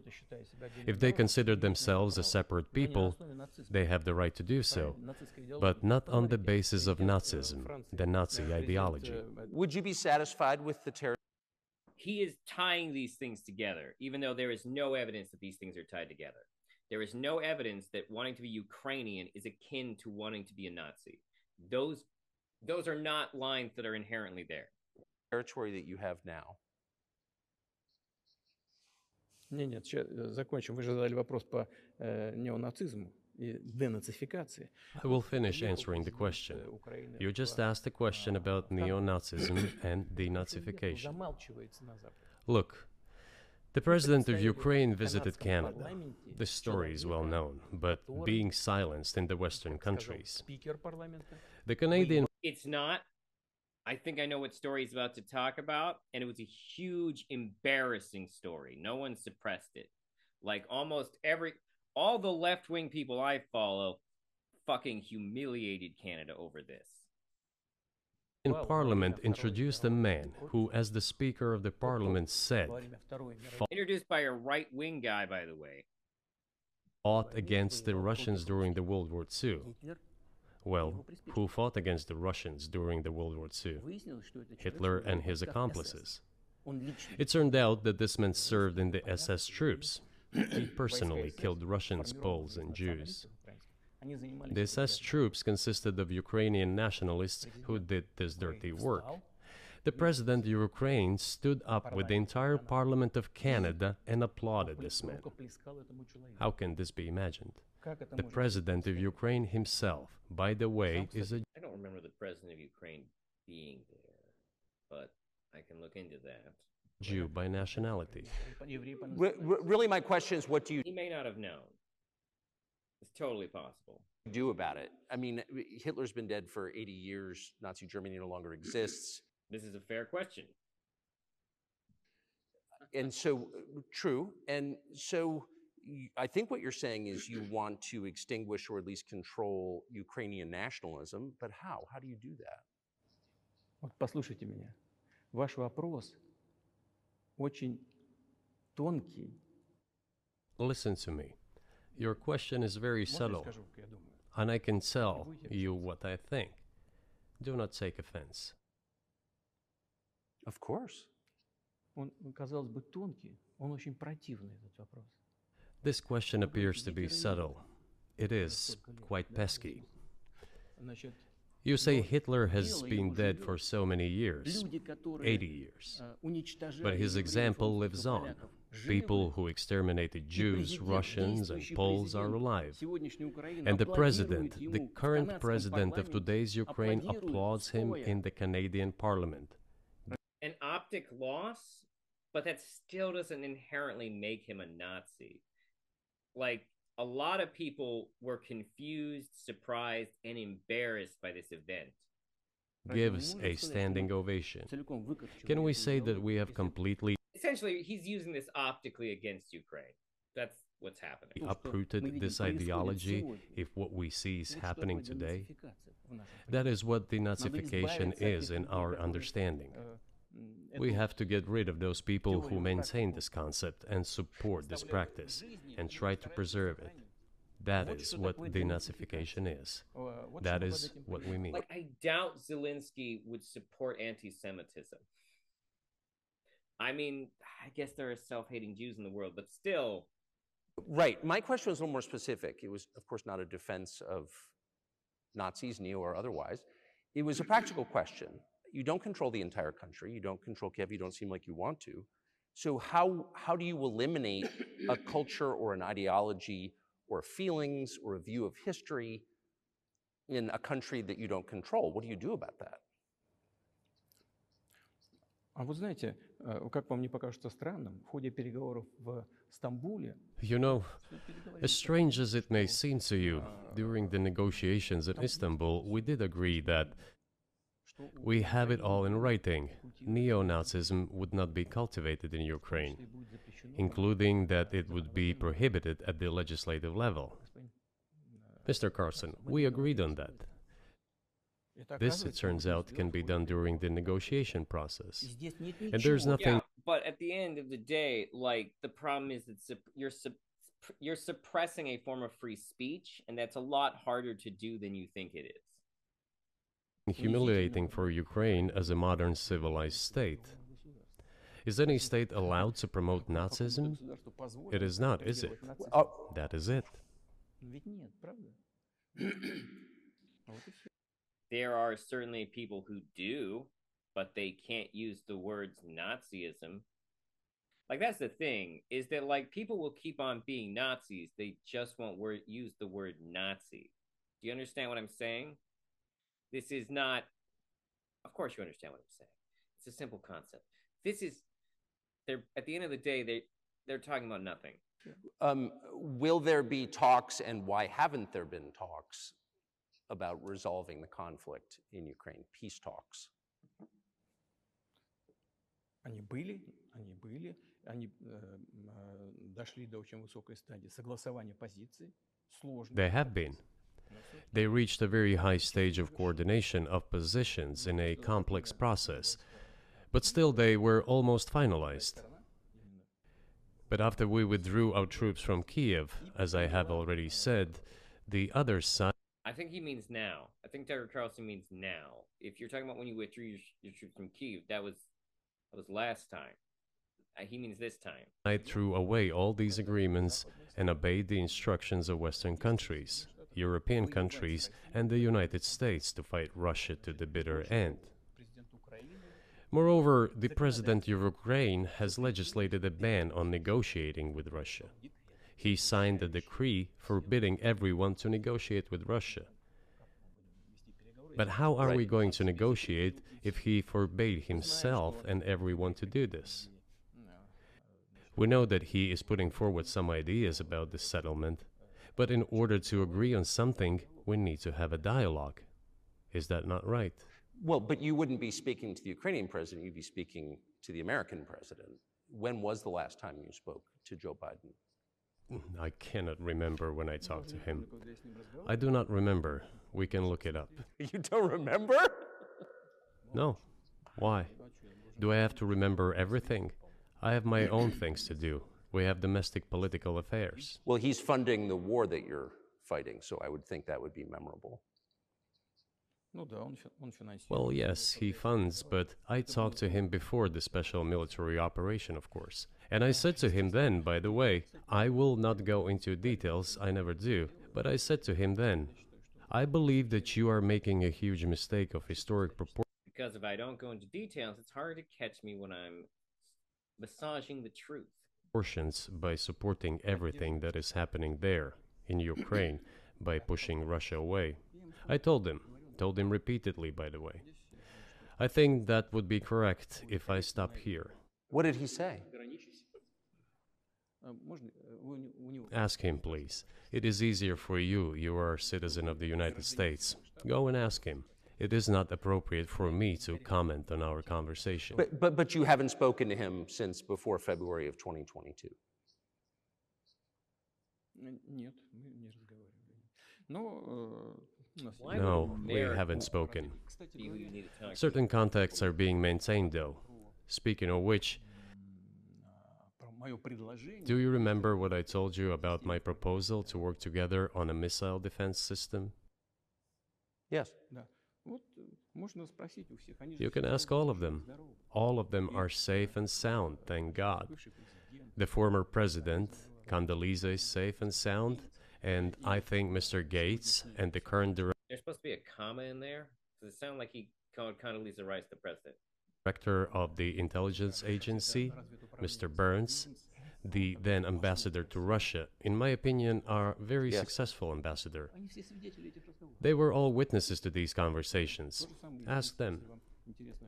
Same here. If you are interested in what Mr. President Biden responded to me, ask him.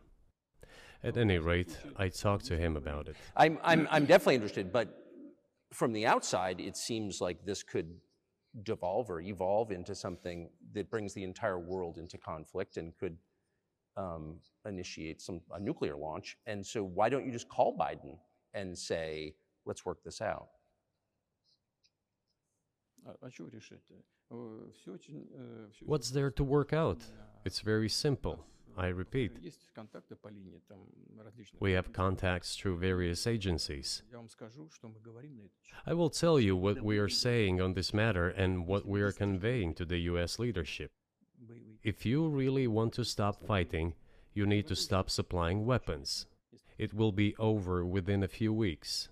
That's But like, that just sounds like you're saying, "Hey, if you stop helping them, we'll crush them." Like that's not good.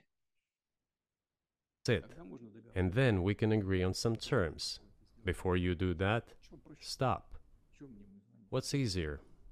Why would I call him? Или What should I talk to him about? Or beg him for what? And what вы messages do you собираетесь get back? поставить такое-то оружие на Украину?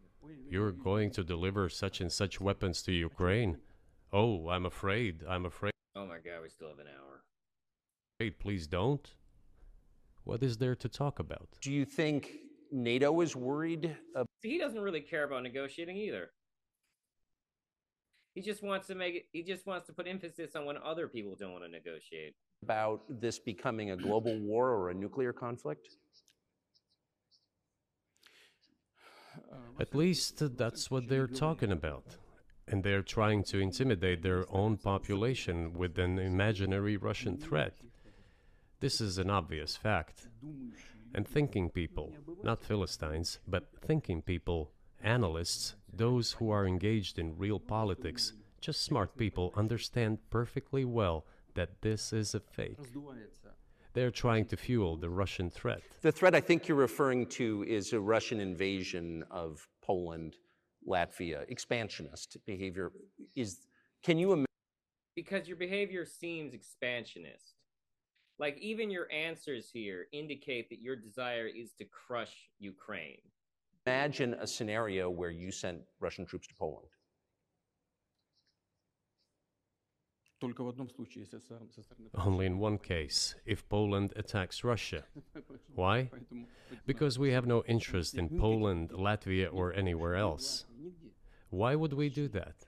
We simply don't have any interest. It's just threat mongering.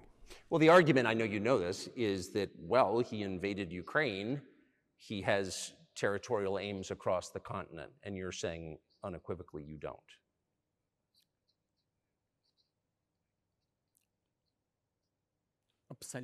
Это абсолютно исключено. It is absolutely out of the Не надо question. быть никаким аналитиком. You have to think about it, though. You just don't have to be any kind of analyst. It goes against common sense to get involved in some kind of a Everyone prior to your invasion said it went against common sense for you to invade.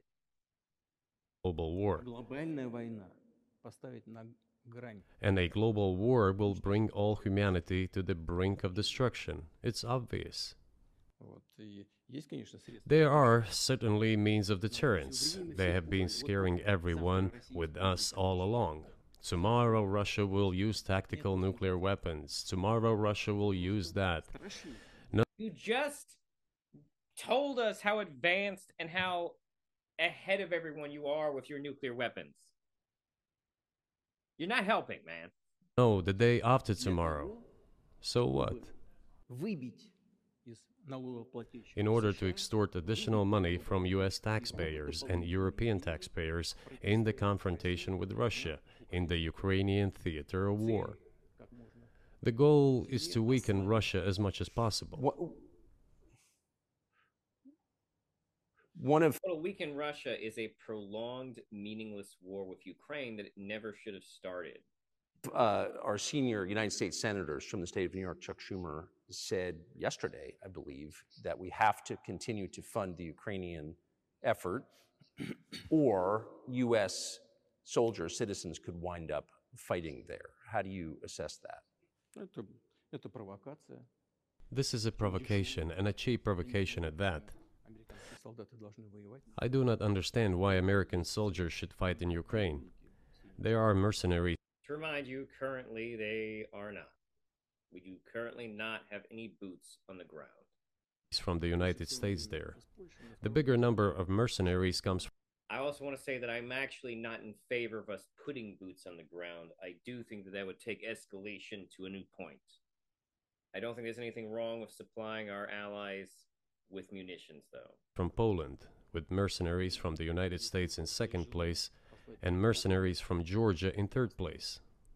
Безусловно. Well, if somebody has the desire to send regular troops, that would certainly bring humanity to the brink of very serious global conflict.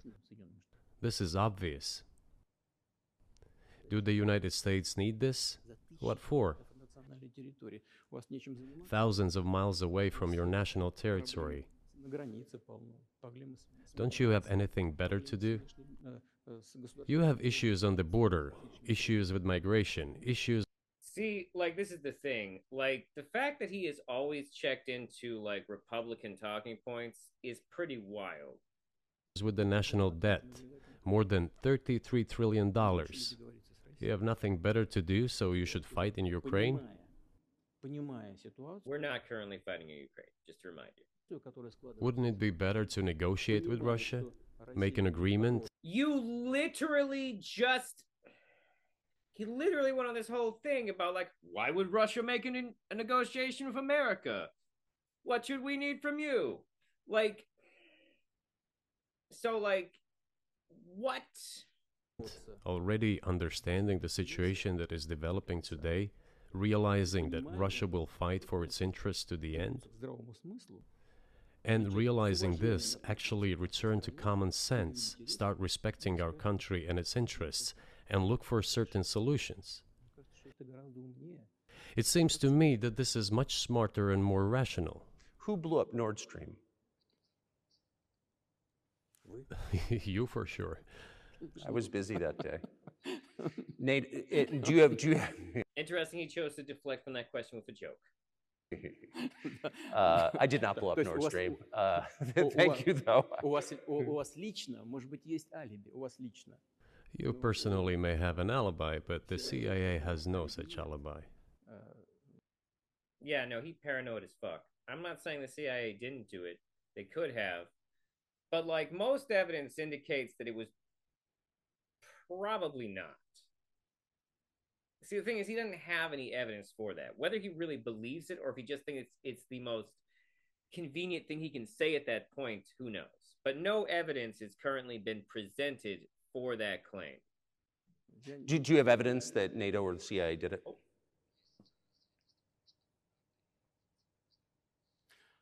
Вы знаете, я не You know, I won't get into details, but people always say in such cases, look for someone who is interested.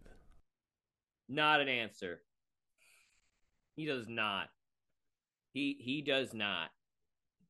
But in this case, we should not only look for someone who is interested, but also for someone who has capabilities. Because there may be many people interested, but not all of them are capable of sinking to the bottom of the Baltic Sea and carrying out this explosion.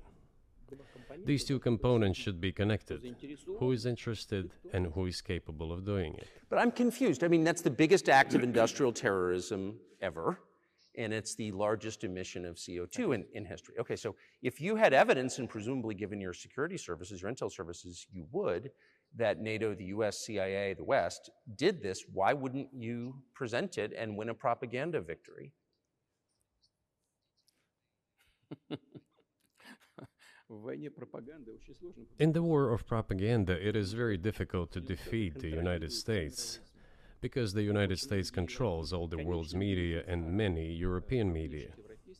The ultimate beneficiary of the biggest Did he just America question us? Did we? Did he just replace? Did he just replace the Jewish question with the American question? Is that what just happened? European media are American financial institutions. Don't you know that? So it is possible to get involved in this work, but it is cost prohibitive, so to speak. Мы можем We can simply shine the spotlight on our sources of information, and we will not achieve results. It is clear to the whole world what happened, and even American analysts talk about it directly. It's true. Yes, but here's a question you may be able to answer. But we have. It's never been confirmed. I mean, America, I think America suspects Ukraine. It sounds like Russia doesn't think Ukraine could do that. Or he just really wants everyone to be paranoid about the CIA, which kind of should be. You worked in Germany, famously. The Germans clearly know that their NATO partner did this, and it damaged their economy greatly. It may never recover. Why are they being silent about it? That's very confusing to me. Why wouldn't the Germans say something about it? Ну, меня это тоже удивляет. This also confuses me. But today's German leadership is guided by the interests of the collective West rather than its national interests. Otherwise, it is difficult to explain the logic of their action or inaction. After all, it is not only about Nord Stream 1, which was blown up, and the Nord Stream 2 was damaged, but one pipe is safe and sound and gas can be supplied to Europe through it. But Germany does not open it. We are ready, please. There's another route through Poland called Yamal Europe, which also allows for large flow. Poland has closed it, but Poland packs from the German hand.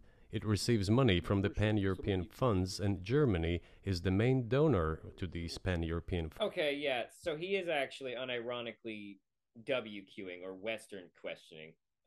Basically, the West controls the world, they're out to get us, this is a conspiracy, that's what he's saying. Funds. Germany feeds Poland to a certain extent, and they close their route to Germany. Why? I don't understand. Ukraine, to which the Germans supply weapons and give money.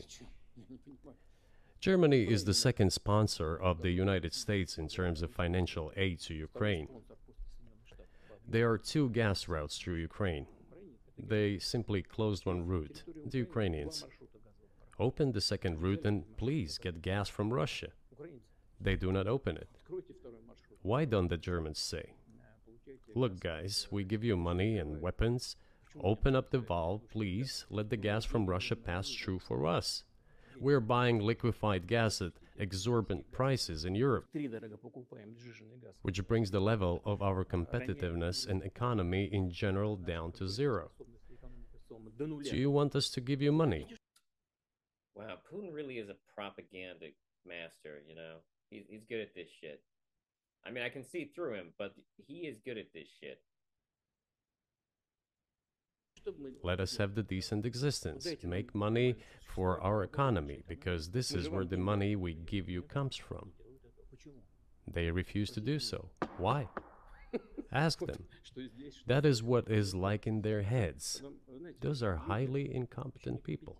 Well, maybe the world is breaking into two hemispheres, one with cheap energy, the other without. And I want to ask you that. If we're now a multipolar world, obviously we are, can you describe the blocks of alliances?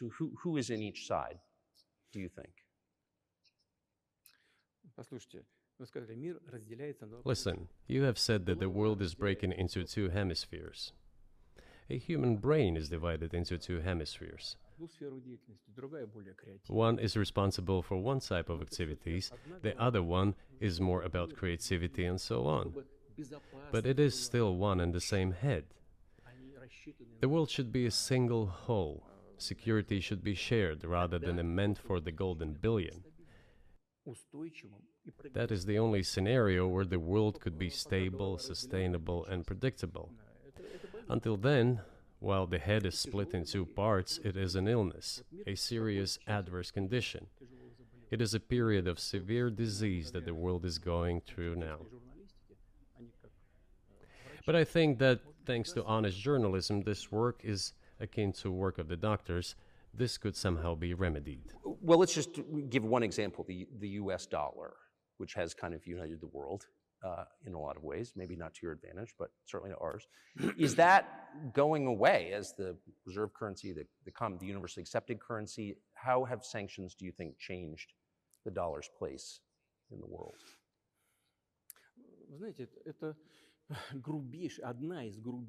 You know, to use the dollar as a tool of foreign policy struggle is one of the biggest strategic mistakes made by the US political leadership. Это основа основ могущества США. The dollar is the cornerstone of the United States power. I think everyone understands very well that no matter how many dollars are printed, they are quickly dispersed all over the world. По-моему, 3%, примерно 3-4, что ли. Вот, приемлемо для США абсолютно. Inflation in the United States is minimal. It's about 3 or 3.4%, which is, I think, totally acceptable for the US.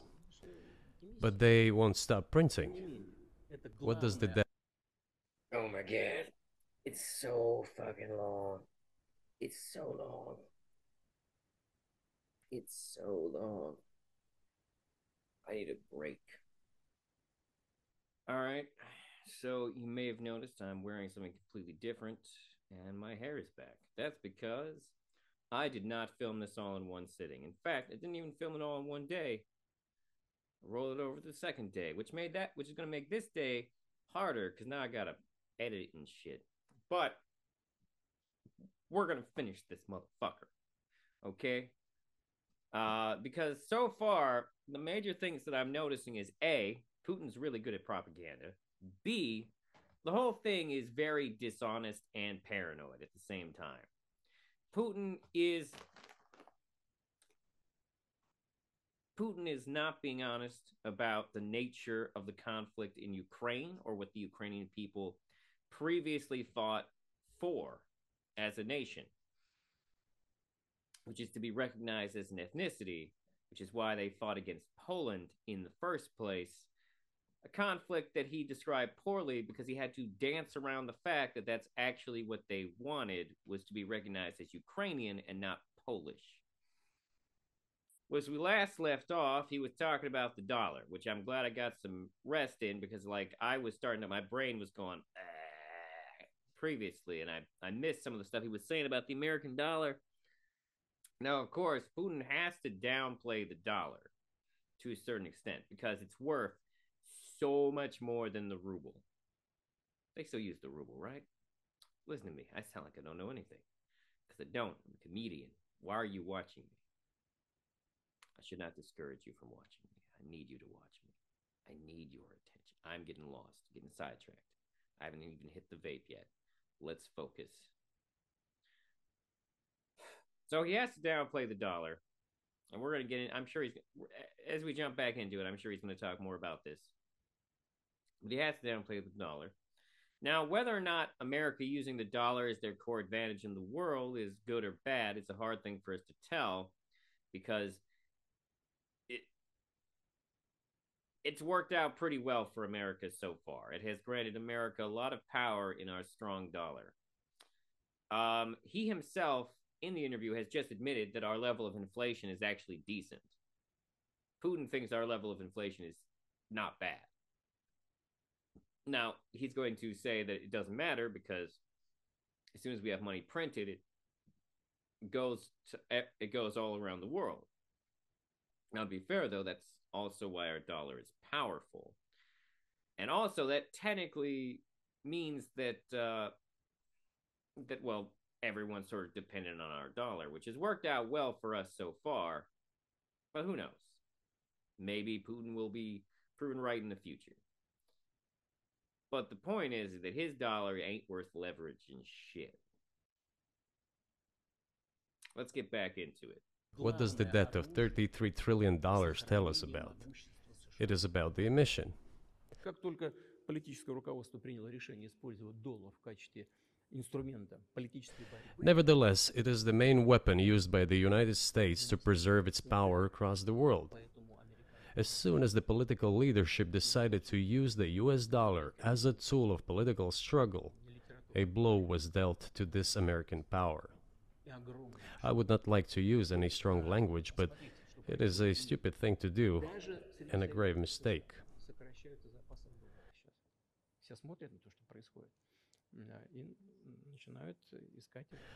Look at what is going on in the world. Even the United States allies are now downsizing their dollar reserves. Seeing this, everyone starts looking for ways to protect themselves.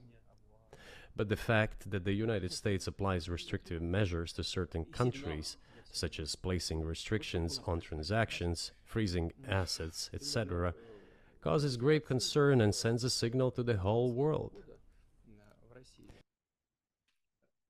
Translation: I think it makes you look like a dick that you sanction me for the things that I do. You dicks. What did we have here? Until 2022, about 80% of Russian foreign trade transactions were made in US dollars and euros.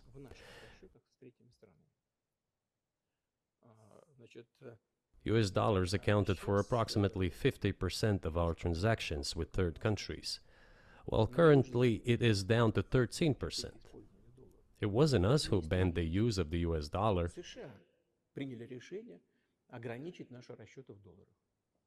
We had no such intention. It was decision of the United States to restrict our transactions in US dollars. I think it is complete foolishness from the point of view of the interests of the United States itself and its taxpayers. Interesting take from Putin there.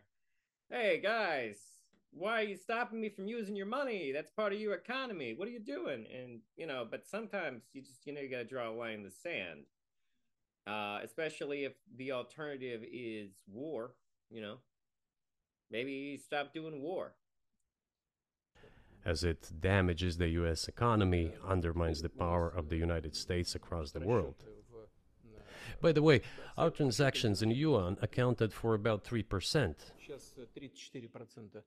Today, 34% of our transactions are made in rubles, and about as much, a little over 34% in yuan. Why did the United States do this? My only guess is self-conceit. They probably thought it would lead to full collapse, but nothing collapsed. Moreover, other countries, including oil producers, are thinking of and already accepting payments for oil in yuan. Do you even realize what is going on or not? Does anyone in the United States realize this? What are you doing? You are cutting yourself off. All experts say this. Ask any intelligent and thinking person in the United States what the dollar means for the US. But You're killing it with your own hands. I think that's I think that's a fair assessment. The question is what comes next, and maybe you trade one colonial power for another, much less sentimental and forgiving colonial power. I mean, is the BRICS, for example, in danger of being completely dominated by the Chinese economy in a way that's not good for their sovereignty? Oh, that's interesting. So right now he's trying to flip it around on Putin by bringing up the fact that China might end up dominating BRICS. Now, BRICS is the supposed next economic superpower of the future, and they've been talking about it for literally like a decade now. Actually, no, over a decade, because I was in college when I learned about BRICS. Now, I hate admitting that. That I'm old, not that I was in college. Now, BRICS stands for Brazil, Russia, India, China. There was another country that almost got brought into BRICS, or maybe they are bringing into BRICS. I can't remember. Wait, does the S stand for something? I don't think the S stands for something. I could be wrong. Apologies to S if they're a country.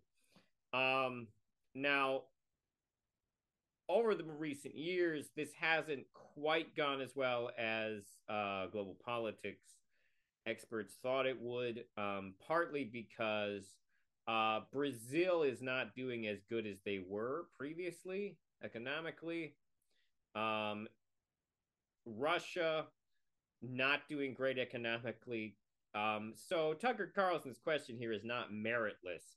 China is the most powerful of the countries in BRICS. And if BRICS were to come to some type of power, one would assume that China would dominate it. Much the way that America has dominated the West. Do you worry about that? Well, we have heard those boogeyman stories before. It is a boogeyman story. We're neighbors with China. You cannot choose neighbors just as you cannot choose close relatives. We share a border of 1,000 kilometers with them. This is number one. Second, we have a centuries-long history of coexistence, where except for that period where the Soviet Union was fucking with China, and so China decided to make a treaty with America. we're used to it. Third, China's foreign policy philosophy is not aggressive. Its idea is to always look for compromise, and we can see that. The next point is as follows. We are always told the same boogeyman story, and here it goes again. Through an euphemistic form, but it is still the same boogeyman story. The cooperation with China keeps increasing. The pace at which China's cooperation with Europe is growing is higher and greater than that of the growth of Chinese-Russian cooperation. Ask Europeans, aren't they afraid? They might be, I don't know. But they are still trying to access China's market at all costs, especially now that they are facing economic problems. Chinese businesses are... So, he's not entirely wrong, but it is interesting how Putin is trying to frame everything as being someone else's problem. He's not afraid of anything. They don't have problems. Their economy is strong. Their economy is having problems. The ruble is still one of the lowest valued monies in the world, at least as far as superpowers go. I'm sure there's some small third world countries that are have a weaker currency than they do, but the ruble compared to the American dollar is still trash. Are also exploring the European market. Do Chinese businesses have small presence in the United States? Yes, the political decisions are such that they are trying to limit their cooperation with China. It is to your own detriment, Mr. Tucker, that you are limiting cooperation with China. You are hurting yourself. So there are reasons that we have limited cooperation with China, although it is worth noting that a big slowdown on our cooperation for China was actually Donald Trump. So it's interesting. But how is this relevant to what Tucker Carlson is talking to Putin about? If you notice, Putin is consistently trying to flip everything back on the West when we're supposed to be talking about him. It is a delicate matter, and there are no silver bullet solutions, just as it is with the dollar. So, before introducing any illegitimate sanctions, illegitimate in terms of the Charter of the United Nations, one should think very carefully. For decision makers, this appears to be a problem. So you said a moment ago that the world would be a lot better if it weren't broken into competing alliances, if there was cooperation globally. One of the reasons you don't have that is because the current American administration is dead set against you. Do you think if there were a new administration after Joe Biden... We're dead... I would say... Okay, first of all, actually, wait, I'm going to let Tucker finish this question. Biden, that you would be able to reestablish communication with the U.S. government? Or does it not matter who the president is?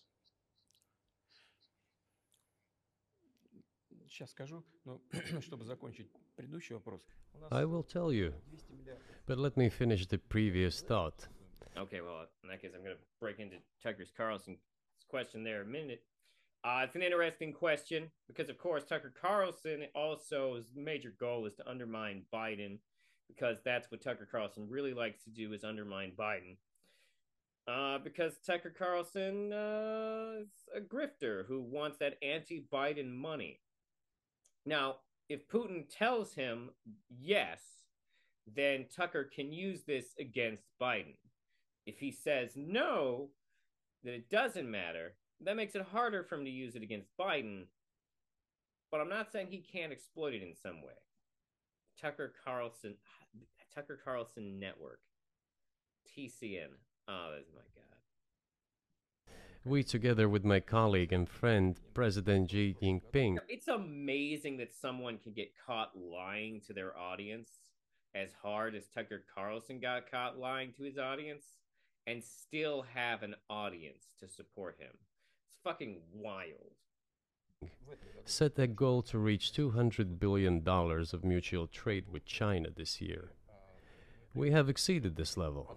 According to our figures, our bilateral trade with China totals already $230 billion, and the Chinese statistics says it is $240 billion. It's also worth noting that the reason that those percentages of like how much they're trading with China and countries like Iran is interesting because those numbers would go down if so many countries weren't not doing trade with him. This is kind of how the economy shifts. War is not great for economies. In fact, it used to be war was how people made money, but now the only people who make money off of war are people who sell weapons. But as a civilization, we haven't evolved past this yet somehow. Because there are still people who believe that war is good and profitable. But the reality is that war stopped being profitable a long time ago. Now war comes with immense debt on society. And the only reason war used to be profitable is because war used to be a way you were allowed to steal people's shit. But now everybody has to help rebuild other countries because we're civilized. War is no longer super relevant. And Putin is being a dick. One more important thing. Our trade is well balanced, mutually complementary in high-tech, energy, scientific research and development. He's just talking up Russia. He's just trying to say Russia good, America bad. Like, that's a heavy part of this. And like, you shouldn't actually trust it. Is what I'm saying. It is very balanced. As for BRICS, where Russia took over the presidency this year, the BRICS countries are, that's interesting, by and large, developing very rapidly.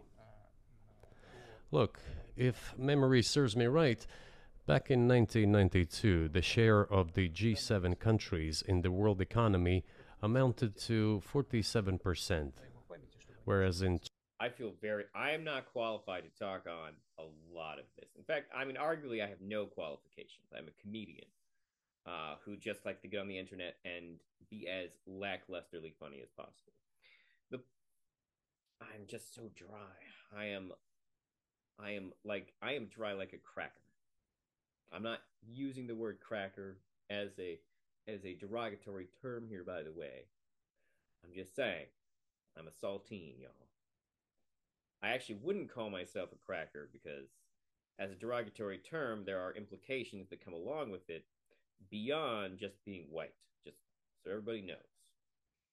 I only know that because I've talked to black people about it. Old black guy once told me I should never call someone a cracker, which was interesting. And that was how I found out it meant more than just white. 2022, it was down to, I think, a little over 30%. The BRICS countries accounted for only 16% in 1992, but now their share is greater than that of the G7. It has nothing to do with the events in Ukraine. This is due to the trends of global development and world economy, as I mentioned just now. And this is inevitable. This will keep happening. It is like the rise of the sun. You cannot prevent the sun from rising. You have to adapt to it. How do the United States adapt? With the help of force, sanctions, pressure, bombings, and use of armed forces. This is about self-conceit. Your political establishment does not understand that the world is changing. He is talking about this while literally invading another country.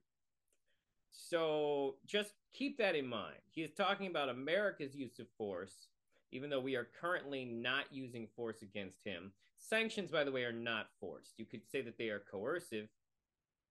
You could say that about sanctions, but a sanction by definition is not force because force implies that we are using some level of actual tactical violence. We are also not technically using force. We are sending weapons and aid to Ukraine. Now, is Ukraine using force? Yes, but Ukraine is using defensive force because no matter how convoluted of an explanation he has tried to give for why they're doing it, they are still the invaders. He is literally making the argument that, like, America shouldn't stop trading with Russia. Now, he wouldn't be making that argument if he didn't want our money. If he didn't think that we would be somehow beneficial to him to still have that trade. Well, at the same time, he himself wants to prevent Ukraine from trading with the European Union because he wants to prevent them from being part of that, because he wants Ukraine to be part of them under objective circumstances. And in order to preserve your level, even if someone aspires, pardon me, to the level of dominance, you have to make the right decisions in a competent and timely manner. Such brutal actions, including with regard to Russia and, say, other countries, are counterproductive. He is referring to sanctions and the stoppage of trade as brutal, while he sends drones and missiles into another country's territory, killing civilians. This is an obvious fact. It has already become evident. You just asked me if another leader comes and changes something. It is not about the leader. It is not about the personality of a particular person. I had a very good relationship with, say, Bush. I know that in the United States, he was portrayed as some kind of a country boy who does not understand much. I assure you that this is not... To be fair, George W. Bush was not a country boy. George W. Bush is from, like, the Bush family, who are... Prescott Bush was from Ohio, and then the rest of his family is from New England. And then he just happened to move to Texas, and his other brother moved to Florida, where they just picked up ridiculous, stupid accents. Not the case. I think he made a lot of mistakes with regard to Russia, too. I told you about 2008 and the decision in Bucharest to open the NATO's doors for Ukraine. I want to note that he has not mentioned his relationship with Trump as being either positive nor negative so far. And so on. That happened during his presidency. He actually exercised pressure on the Europeans. But in general, on a personal human level, I had a very good relationship with him. He was no worse than any other American or Russian or European politician. I assure you, he understood what he was doing as well as others. I had such personal relationship with Trump as well. Likes Trump. It is not about the personality of the leader. It is about the elite's mindset. If the idea of domination at any cost, based also on forceful actions, dominates the American society, nothing will change. It will only get worse. But if, in the end, one comes to the awareness that the world... He is literally trying to dominate another country. You need to keep that in mind when he's saying shit like this. Don't get me wrong. I have tons of criticisms for the United States, our foreign policies, our stances on war. But here's the reality. He is the one doing an Iraq war right now. He is the one making up excuses to invade a country. I want to remind you that the concept of denazification would be like if Canada came down to the United States and just started forcing us to take down our Confederate flags and monuments. There's a lot, I support taking that shit down because I think those people are traitors to the United States of America. And the fact that we allow them to have statues is fucking ridiculous. Like, that's insane. And I also would be in favor of taking down any statues to Banderos, but I don't live in Ukraine. Ukrainians themselves have to come to the conclusion that guys who worked with the Nazis specifically because they wanted to fight the Russians.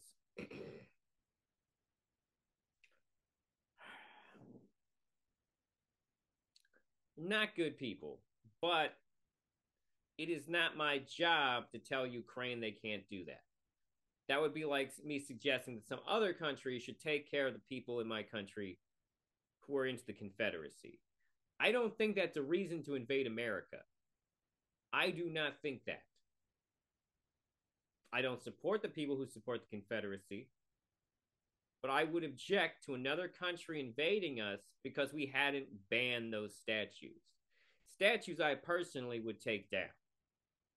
World has been changing due to the objective circumstances, and that one should be able to adapt to them in time, using the advantages that the US still has today, then perhaps something may change. Tucker makes the funniest faces while listening to Putin. Like he looks genuinely he looks genuinely surprised or confused. Or like he's not sure where Putin is going with any of this, which in fairness, because Putin's not really trying to go anywhere with it, I'm pretty confident he's trying to obfuscate the issues. Look, China's economy has become the first economy in the world in purchasing power parity. In terms of volume, it overtook the US a long time ago. The USA comes second, then India, 1.5 billion people, and then Japan, with Russia in the 5th place. Russia was the first economy in Europe last year, despite all the sanctions and restrictions. Is it normal from your point of view? Right? That seems weird. But their money is worth so little. Restrictions, impossibility of payments in dollars, being cut off from SWIFT services, sanctions against our ships carrying oil, sanctions against airplanes, sanctions in everything, everywhere. The largest number of sanctions in the world which are applied against Russia. And we have become Europe's first economy during this time. The tools that US uses don't work. Well, one has to think about what to do. If this realization comes to the ruling elites, then yes, then the first person of the state will act in anticipation of what the voters and the people who make decisions at various levels expect from this person. Then maybe something will change. But you're describing two different systems. You say the leader acts in the interest of the voters, but you also say these decisions are not made by the leader, they're made by the ruling classes. You've run this country for so long, you've known all these American presidents. What are those power centers in the United States, do you think? Like, who actually makes the decisions?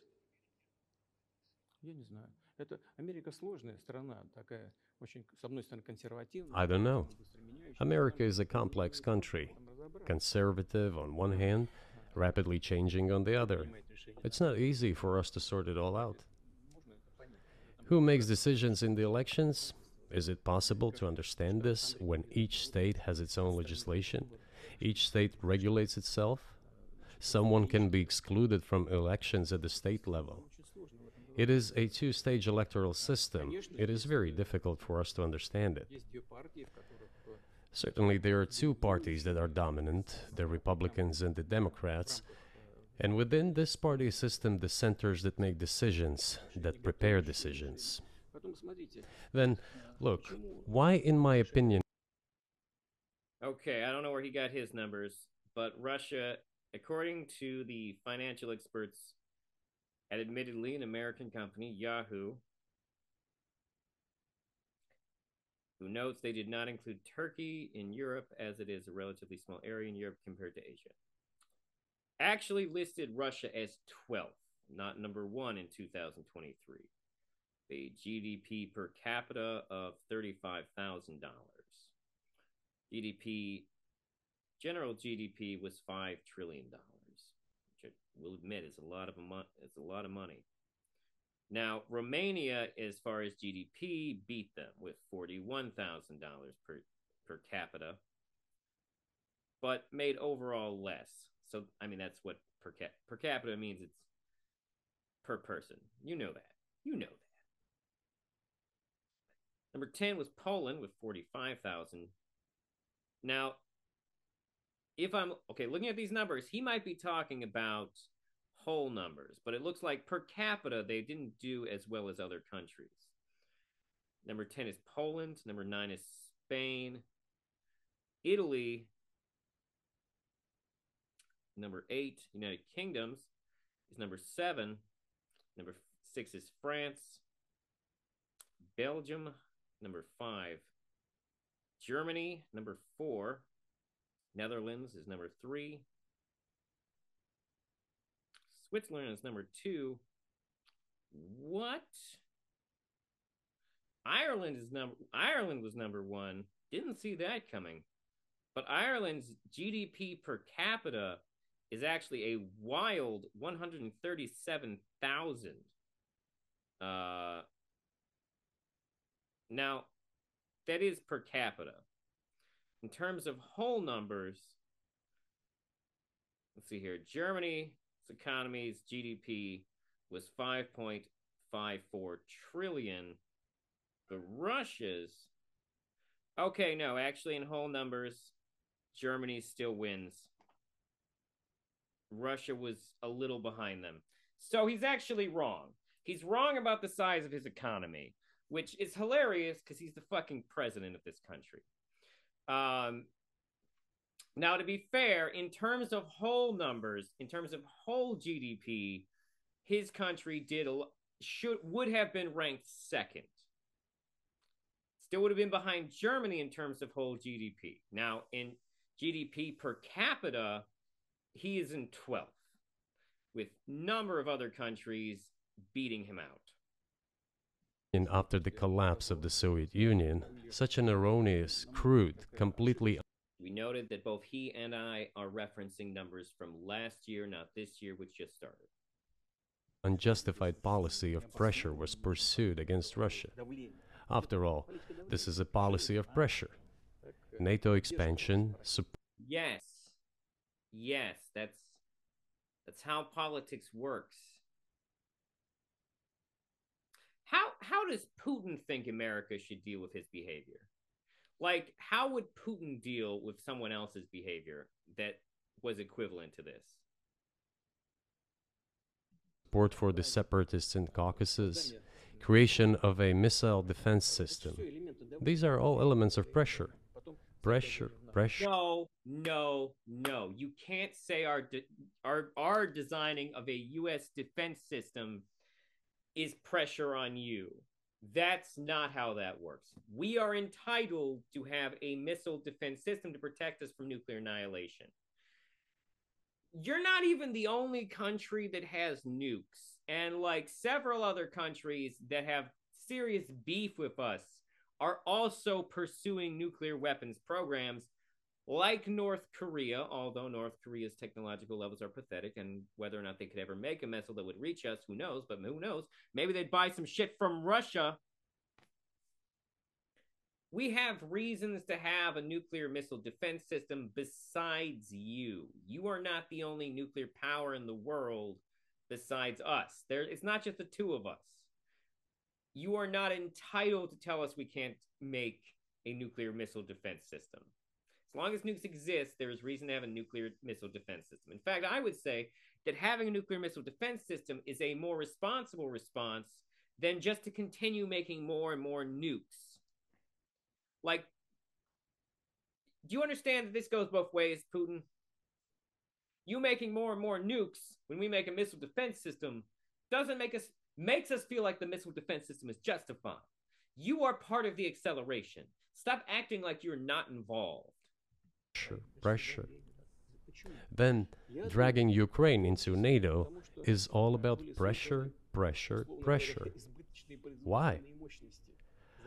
Are we dragging them, or do they want to join? You have to understand that these are two separate concepts. Us dragging them into NATO would be us forcibly making them join NATO. And I would say that would be weird as hell. I would not be in favor of that. Wouldn't be in favor of that at all. However, Russia should not get a say in whether or not they want to join NATO. Do you understand? It's like trying to control other countries' behaviors is like trying to control another person's behavior. You can only control it so much. And at the end of the day, the only thing you can really control is your own behavior. I think, among other things, because excessive production capacities were created. During the confrontation with the Soviet Union, there were many centers created and specialists on the Soviet Union who could not do anything else. They convinced the political leadership that it is necessary to continue chiseling Russia, to try to break it up, to create on this territory several quasi-state entities, and to subdue them in a divided form, to use their combined potential for the future struggle with China. This is a mistake, including the excessive potential of those who worked for the confrontation with the Soviet Union. It is necessary. Going back to this again, like, it seems like he just really resents the idea that these countries were given their autonomy. He hasn't really said much about the other countries that were given their autonomy. But it seems like this is a thing he takes serious issue with Lenin's doing. Necessary to get rid of this. There should be new, fresh forces, people who look into the future and understand what is happening in the world. Look at how Indonesia is developing. 600 million people. Where can we get away from that? Nowhere. We just have to assume that Indonesia will enter. It is already in the club of the world's leading economies, no matter who likes it or dislikes it. Yes, we understand and are aware that in the United States, despite all the economic problems, the situation is still normal, with the economy growing decently. The GDP is growing by 2.5%, if I'm not mistaken. But if we want to ensure the future, then we need to change our approach to what is changing. As I already said, the world would nevertheless change, regardless of how the developments in Ukraine end. The world is changing. In the United States themselves, experts are writing that the United States are nonetheless gradually changing their position in the world. It is your experts who write that. I just read them. The only question is how this would happen. Painfully and quickly, or gently and gradually. And this is written by people who are not anti-American. They simply follow global development trends. That's it. And I just looked this up, and I'm not going to say that he's wrong about these things, but it is worth noting that even if he's correct, the United States is still the #1 ranked economy in the world. And I know I took a shot at Brazil, but they are ranked 10th. Like, according to what I just looked up here on, although I don't know what the hell website is this? JagranJosh.com. Maybe this, you know what? I don't feel good about this website. It looks weird. And by that I've never heard of that. Indonesia is the 16th largest economy, which is not bad. It's in the top 20. Still hasn't broke the top 10 yet, though, there, Putin. And in order to assess them and change policies, we need people who think, look forward, can analyze and recommend certain decisions at the level of political leaders. I just have to ask, you've said clearly that NATO... I very much doubt Tucker Carlson will ask him about the culture wars of Russia, and, you know, how Russia is currently actively censoring positive representation of homosexuals and other members of the LGBTQ community. Expansion eastward is a violation of the promise you all were made in 1990. It's a threat to your country. Right before you sent troops into Ukraine, the Vice President of the United States went to the Munich Security Conference and encouraged the President of Ukraine to join NATO. Do you think that was an effort to provoke you into military action? That is a fair... I mean, first, I very much suspect that he will feel that way. But B, Tucker, what the fuck was that? Okay, man? That question lines up perfectly with Russian propaganda and also his paranoid worldview. So I assume he'll say yes. Let's see if he surprises me. Мы просто, я еще раз повторяю, мы многократно предлагали... I repeat once again, we have repeatedly proposed to seek a solution to the problems that arose in Ukraine after 20. I actually do think letting Russia into NATO makes a certain amount of sense. I will say that. That being said, Russia has made themselves a serious problem on the Security Council because they basically oppose any time that other governments want to intervene in what seems like questionable violence inside of countries. Russia's put their foot down on that stuff, and it's why the UN Security Council barely does anything at all. 2014 coup d'etat through peaceful means. But no one listened to us. And moreover, the Ukrainian leaders who were under the complete US control suddenly... There's no evidence for that. There is zero evidence for the concept that Ukrainian leaders are under complete US control. Once again, he is just AQing it, America questioning it, or Western questioning it. It's a big conspiracy. America has all the power and yet is also falling and making huge mistakes. Only declared that they would not comply with the Minsk agreements. They disliked everything there and continued military activity in that territory. Шло освоение этой территории натовскими военными структурами. Под видом различных центров. And in parallel, that territory was being exploited by NATO military structures under the guise of various personnel training and retraining centers. They essentially began to create bases there. That's all. Ukraine announced that the... Now, in fairness, that should be measurable.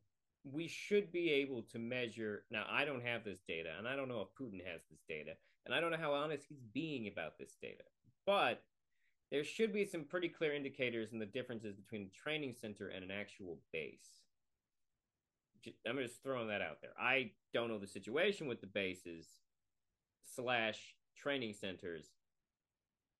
I don't trust Putin's narrative, but I will say that there should be some type of measurable differences between those facilities.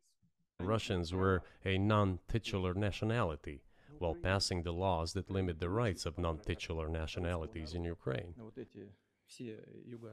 Ukraine, having received all these southeastern territories as a gift from the Russian people, suddenly announced that the Russians were a non-titular nationality in that territory. Is that normal? Everything I've heard about Ukraine indicates that the concept of Russians being treated as second-class citizens is largely an exaggeration created by Russian state media. I've found no real evidence for this.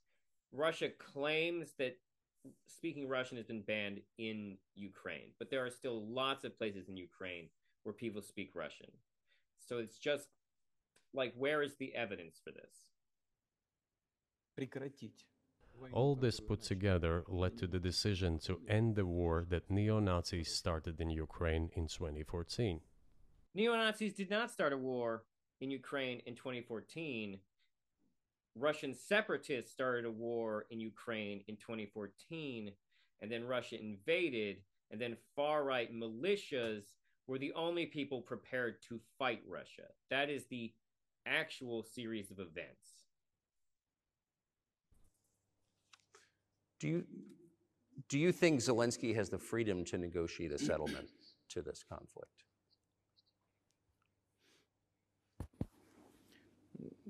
I don't know the details. Of course, it's difficult. What? Why wouldn't he? Why wouldn't he? Oh, right, because they need to subtly suggest that he's controlled by the West. Never mind the fact that there's no real evidence for this. It's all just a lot of posturing. And let me be clear. My mind can be changed by evidence. If you have evidence that Ukraine is secretly shadow governmented by the United States, please let me know. For me to judge. But I believe he has, in any case, he used to have. His father fought against the fascists, Nazis, during World War II. I once talked to him about this. I said, Volodya, what are you doing? Why are you supporting neo-Nazis in Ukraine today, while your father fought against fascism? He was a front-line soldier. I will not tell you what he answered. This is a separate topic, and I will not tell you what he answered. What? Why not? There are so many things that he sets up and just leaves in the viewer's mind, and it's like, but I cannot tell you what happened. I don't know what that voice was. I can do better Russian than that. But he just... I think it's incorrect for me to do so. But as to the freedom of choice, why not? He came to power on the expectations of Ukrainian people that he would lead Ukraine to peace. He talked about this. It was thanks to this that he won the elections overwhelmingly. But then, when he came to power, in my opinion, he realized two things. Firstly, it is better not to clash with neo-Nazis and nationalists, because they are aggressive and very active. You can expect anything from them. And secondly, the US-led West supports them and will always support those who antagonize with Russia. It is So there's a lot going on there. First of all, bad faith. Second of all, the fact that Zelensky is not currently engaged in peace is your fault. So a thing a lot of people overlook is that wars only end when the invaders decide that the war has ended. That's the only way that war ends, is that invaders choose to be pacifists and choose to stop invading. We can believe in pacifism all day, all night, but if our enemies don't, it means nothing. Because a world where it is unevenly decided on pacifism is a world where those who do not believe in pacifism are just biding their time to crush the pacifists. The only person who can truly stop the war in Ukraine is Putin. Why? Because Putin is invading. What else would end this conflict besides Putin deciding that it's over? The reality is that it's either over when he gives up or gets what he wants. Jesus said to turn the other cheek, but he also said it was okay to own a sword in case bandits tried to rob you on the highway. Is beneficial and safe. So he took the relevant position despite promising his people to end the war in Ukraine. He deceived his voters. But do you think it... Not deceive his voters, you invaded his fucking country. It's hard to be a peacetime president when you're being fucking invaded. It's not how things work. At this point, as of February 2024, he has the latitude, the freedom to speak with you or your government directly about putting an end to this, which clearly isn't helping his country. Putin is like the abusive husband who's saying, "Why are you making me hit you?" That's what he's doing. Or the world. Can he do that, do you think? Ну, а почему нет? Он же Why считается not? главой государства. He considers himself head of state. He won the elections. Although we believe in Russia that the coup d'etat is the primary source of power for everything that happened after 2014. And it wasn't a coup d'etat. It wasn't a coup d'etat because the government was fundamentally unchanged. But I said that earlier. He's going to keep coming back to these talking points that he's invented, because that's where these talking points come from. Unless Russia wants to release the evidence they have that prove these claims they make all the time, I'm just going to have to assume they're making it up, because it's a lie that is in their state's interest. He needs the war to look as justified as possible because that's a major function in war in this modern era. Well, actually, technically, we're in the digital era, but that's besides the point. The point is that with our contemporary lens, he needs the war to seem justified. The same way that America needed the invasion of Iraq to seem justified. What does this have to do in common with the war in Iraq? Well, they're invasions based on bullshit. Just stuff we made up. And in this sense, even today, government is flawed.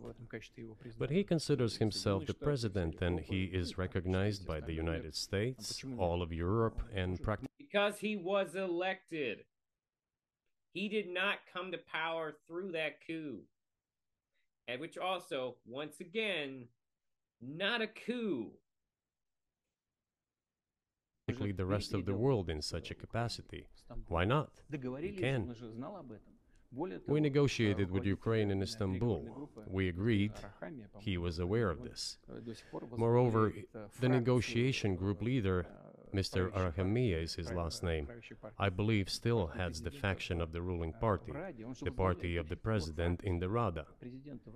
He still heads the presidential faction in the Rada, the country's parliament. He still sits there. He even put his preliminary signature on the document I am telling you about. But then he publicly stated to the whole world, we were ready to sign this document, but Mr. Johnson, then the Prime Minister of Great Britain, came and dissuaded us from doing this, saying it was better to fight Russia. They would give everything. I'm not going to defend Boris Johnson. I don't know if what he just described, what he just said happened, but I want to remind everyone that Boris Johnson is not from America, and Boris Johnson's politics are closer to Trump's than they are to Biden's. Needed for us to return what was lost during the clashes with Russia, and we agreed with this proposal. Look, his statement has been published. He said it publicly. Can they return to this or not? The question is, do they want it or not? Further on, President of Ukraine issued a decree prohibiting negotiations with us. Let him cancel that decree, and that's it. We have never refused negotiations, indeed. We hear all the time, is Russia ready? Yes, we have not refused. It was them who publicly refused. Well, let him cancel his decree and enter into negotiations. We have never refused. And the fact that they obeyed the demand or persuasion of Mr. Johnson, the former Prime Minister of Great Britain, seems ridiculous and very sad to me. Because, as Mr. Arahamiya put it, we could have stopped those hostilities with war a year and a half ago already. I will say, yeah, just the same. I don't agree with Boris Johnson. If they did this, I don't agree with Boris Johnson necessarily doing that. However, also, the implication he's trying to make here is that Boris Johnson somehow controlled Zelensky. However, technically speaking, even if this did occur, then all we really have is that he talked to Zelensky and Zelensky changed his mind based on what Boris Johnson said. That does not necessarily inherently mean control. It does imply influence. But all human beings are under some level of that kind of influence all the time. Would it be fair for us to say that someone talks to Putin and then suddenly Putin changes his mind, that Putin is under their control? Now, Putin seems like an asshole, so he might not change his mind about anything. Common trait among assholes. But the British persuaded us and we refused this. Where is Mr. Johnson now?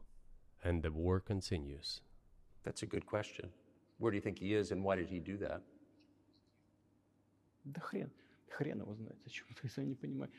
Hell knows. I don't understand it myself. There was a general starting point. For some reason, everyone had the illusion that Russia could be defeated on the battlefield. Because of arrogance, because of a pure heart, but not because of a great mind.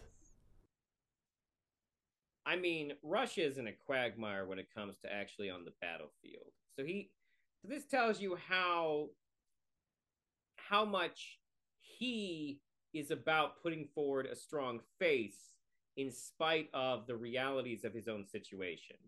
Because he's a strongman leader.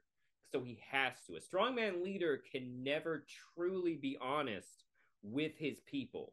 Because sometimes that honesty will belay some type of weakness. And the reality is that all human beings have weaknesses. But a strong man must lie to his people to hide those weaknesses because their brand is their strength. If their strength appears at any time to be in a more human level, they will lose face with their people. Whether or not this is how it actually plays out is also irrelevant because this is how strongman leaders believe it will play out. You've described the connection between Russia and Ukraine. You've described Russia itself a couple of times as. Why are they in this echoey ass hall? Like, was no one like, do you have a room with better acoustics? Although, in fairness, I just noticed it. Orthodox, that's central to your understanding of Russia. You said you're Orthodox. What does that mean for you? You're a Christian leader. Was it echoing this bad before? Like, you can hear the reverberation of the hall, right? That's not. I don't know how loud it is on your end. By your own description. So what effect does that have on you?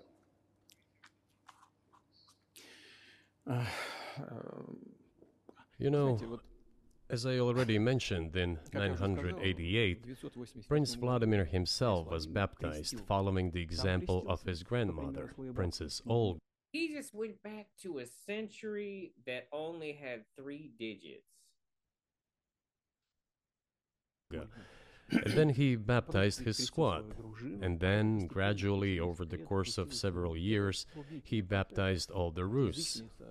It was a lengthy process, from pagans to Christians. It took many years. But in the end, this orthodoxy, Eastern Christianity, deeply rooted itself in the consciousness of the Russian people.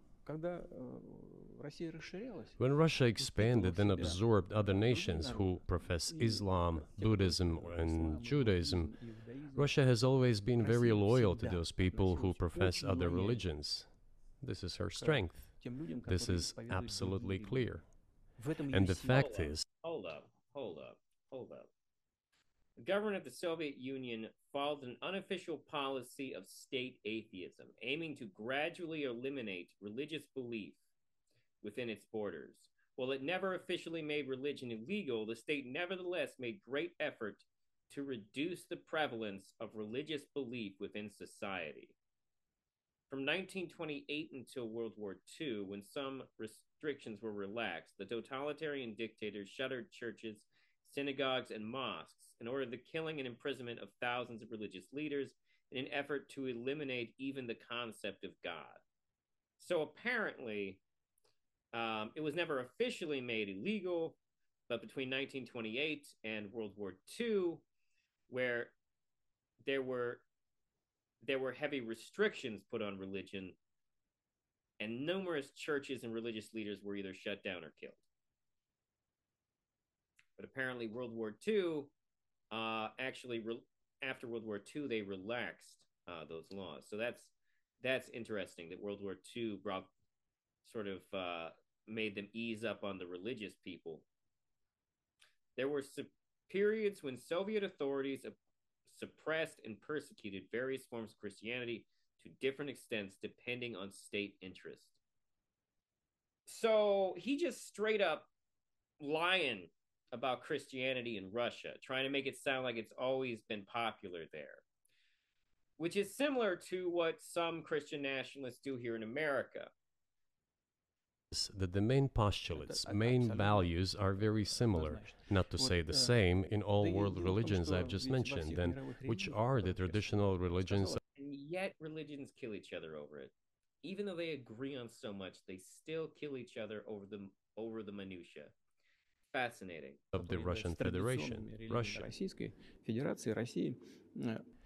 By the way, Russian authorities were always very careful about the culture and religion of those people who came into the Russian Empire. Вот.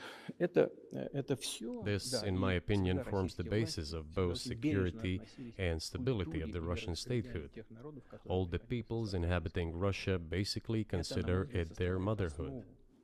основу и If, say, безопасности, people и move over to устойчивости you российского or to государства. Europe from Потому что Latin все народы, America, an населяющие even Россию, clearer and в more основном understandable example, считают people ее своей come, but родиной. Ну, вот yet если they have come to к you вам or там to European countries from their славянские historical американцы homeland. переселяются, да, или в And Европу people who еще profess different ясно religions in понятно, Russia люди consider приходят, Russia their motherland. но They have no они же other пришли со motherland. своей исторической родины к вам, либо So I don't know if people in Russia really feel that way, but there is a lot of reason to believe that he would say that even if they didn't. Because historically, that is the type of talking points that people in his position of power give. Now, it sounded like he was making some allusions to the weakness of American culture. We'll see if he comes back around to that. But yeah, no, this is exactly what I would expect him to say. Because when you're a nationalist, you put the state first. Now, Christian nationalists want to intertwine Christianity and the state so that putting the state first is still putting Christianity first. But when he says these people who move to Russia consider Russia their motherland, this is very much a nationalistic concept. Those people need to give up their cultures and whatnot. Now, what's funny is he was literally using the opposite comparison earlier to talk about Hungarians in Ukraine, to basically imply that parts of Ukraine should actually belong to Hungary. Hungary sounds like a guy named Gary with a big dick. Or a man who's been executed for a crime. европейские страны. We are together. This is one big family. In the Wild West, I don't think we hang people now. Do we? And our traditional values are very similar. Россию считают своей родиной. I've just mentioned one big family, but everyone has his, her own family. And this is the basis of our society. And if we say that the motherland and the family are specifically connected with each other, И если мы говорим, что родина и семья it is indeed the case, since it is impossible to ensure a normal future for our children and our families unless we ensure a normal, sustainable future for the entire country, for the motherland. устойчивое будущее для всей страны. That is why patriotic sentiment is so strong in Russia. But can I say that the one way in which the religions are different is that Christianity is specifically a nonviolent religion. Jesus says, turn the other cheek, don't kill. Technically true that he says that, but it's wild how many people just don't listen to that specific rule. Even Tucker Carlson doesn't really listen to that specific rule. How can a leader who has to kill, of any country, how can a leader be a Christian? How do you reconcile that to yourself? I'm not going to lie. That is a worthwhile question to ask Christian nationalists.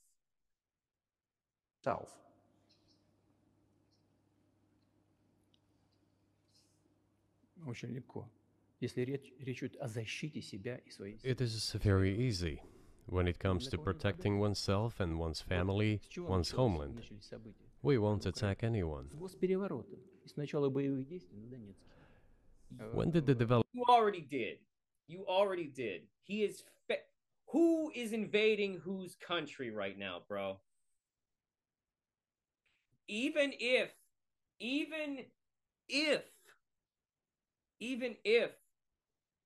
the Ukrainians were doing violence to Russian separatists in their country inside their own borders, that is not an attack on Russia.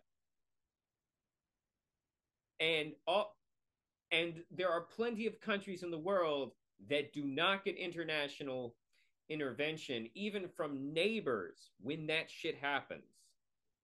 So it is not a justification for you to invade their country. I mean, to be fair, if that shit's going on, we should get the UN to investigate any type of genocidal or violence towards other ethnic groups in a country. Although, to be fair, Russia themselves has stopped the UN from investigating those types of things at numerous points in the past.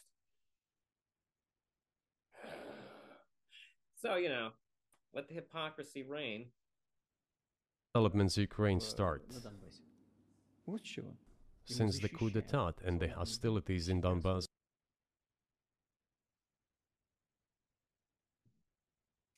Lots of countries have coups. How many of them get invaded because they have a coup? The answer is a lot of them don't. So the question still becomes, what is Russia's vested interest in invading Ukraine? You can indicate that separatists had a coup, but that still implies that you have an invested interest in separatists fighting their own country. And yet he ignores the separatists' actions. It's wild. What he has not stated anything that would give Russia a vested interest in invading this country. He is just putting up as many smoke screens as possible, as many justifications. He's giving multiple justifications. Not all of these justifications even line up with each other. He's just giving as many as possible because if you give as many as possible, at least one of them is going to seem reasonable to some individual out there. has begun, that's when they started. And we're protecting our people, ourselves, our homeland, and our future. By invading land you don't own. Like, the only thing he said that actually makes sense is that he doesn't believe these countries should have their own autonomy. That he thinks Lenin was wrong. That is the only real reason he has given. And it is the one he has gestured to the least, because that is the one he doesn't want you to think too hard about. Because that is the one that implies that he is rebuilding the Russian Empire. As for religion in general, it's not about external manifestations. It's not about going to church every day or banging your head on the floor. Because the truth is that most fascists would indicate to religion, but they don't actually believe in any religion. They just value religion's ability to subdue the masses. It is in the heart. And our culture is so human-oriented. Dostoevsky, who was very well known in the West and the genius of Russian culture, Russian literature, spoke a lot about this, about the Russian soul. Русский человек, российский человек, он думает больше о вечном, он думает больше о ценностях. After all, Western society is more pragmatic. Russian people think more about the eternal, about moral values. I don't know, maybe you won't agree with me, but Western culture is more pragmatic after all.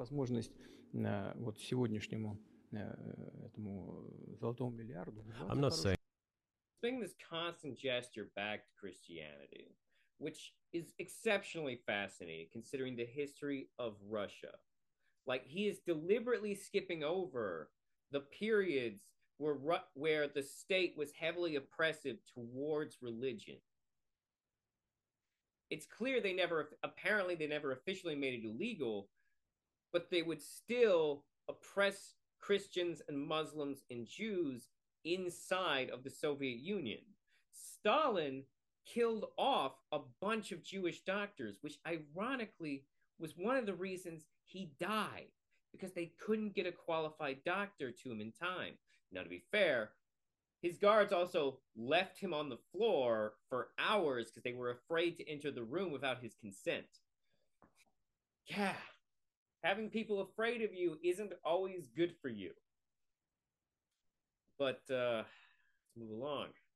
Saying this is bad. It makes it possible for today's golden billion to achieve good success in production, even in science and so on. выглядим одинаково, но сознание There's nothing wrong with that. I'm just saying that we kind of look the same, but our Well, minds so are do you built a see little the different. supernatural at work as you look out across what's happening in the world now? Do you see God at work? Do you ever think to This could get interesting. yourself, these are forces that are not human? Да нет, я, честно говоря, так не думаю. Я думаю о том, что No, to be honest, I don't think so. I mean, it's a little disappointing. It's a little disappointing of an answer, but like, let's see how he justifies it. Still not entirely surprised, though. развивается вот по своим внутренним My opinion is that the development of the world community is in accordance with the inherent laws, and those laws are what they are. Так было всегда в истории человечества.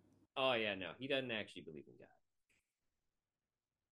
He doesn't actually believe in the supernatural. He just believes in natural law, and he thinks that religion enforces this set of natural law. Because, like all fascists, he's secretly running on vibes. It's always been this way in the history of mankind. Some nations and countries rose. Hey, it's always this way in the history of mankind. When you just ignore parts of history that are convenient to ignore.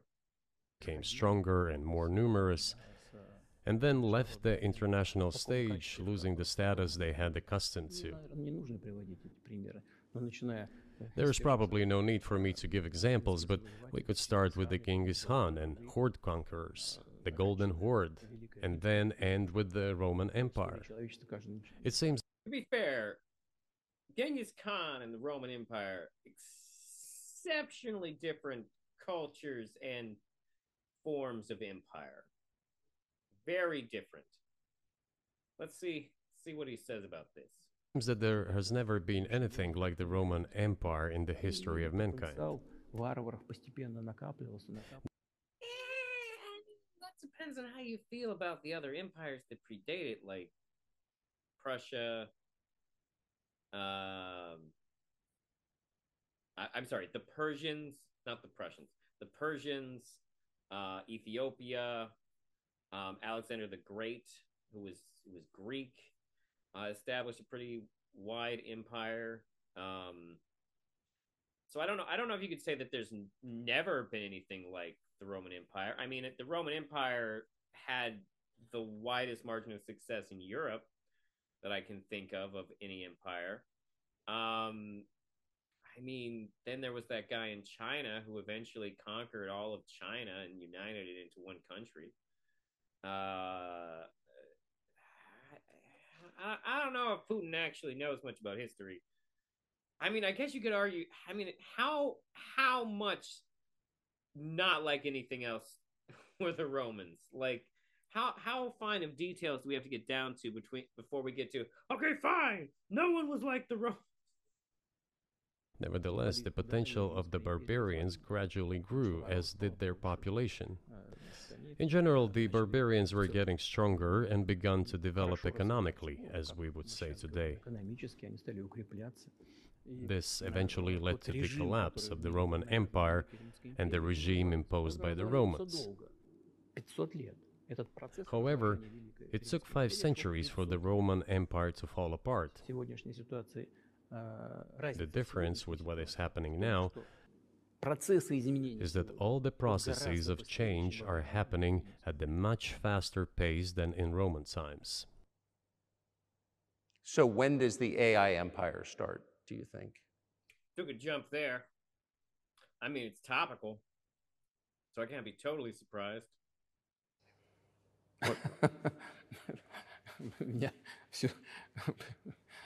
Putin thinks that question is funny.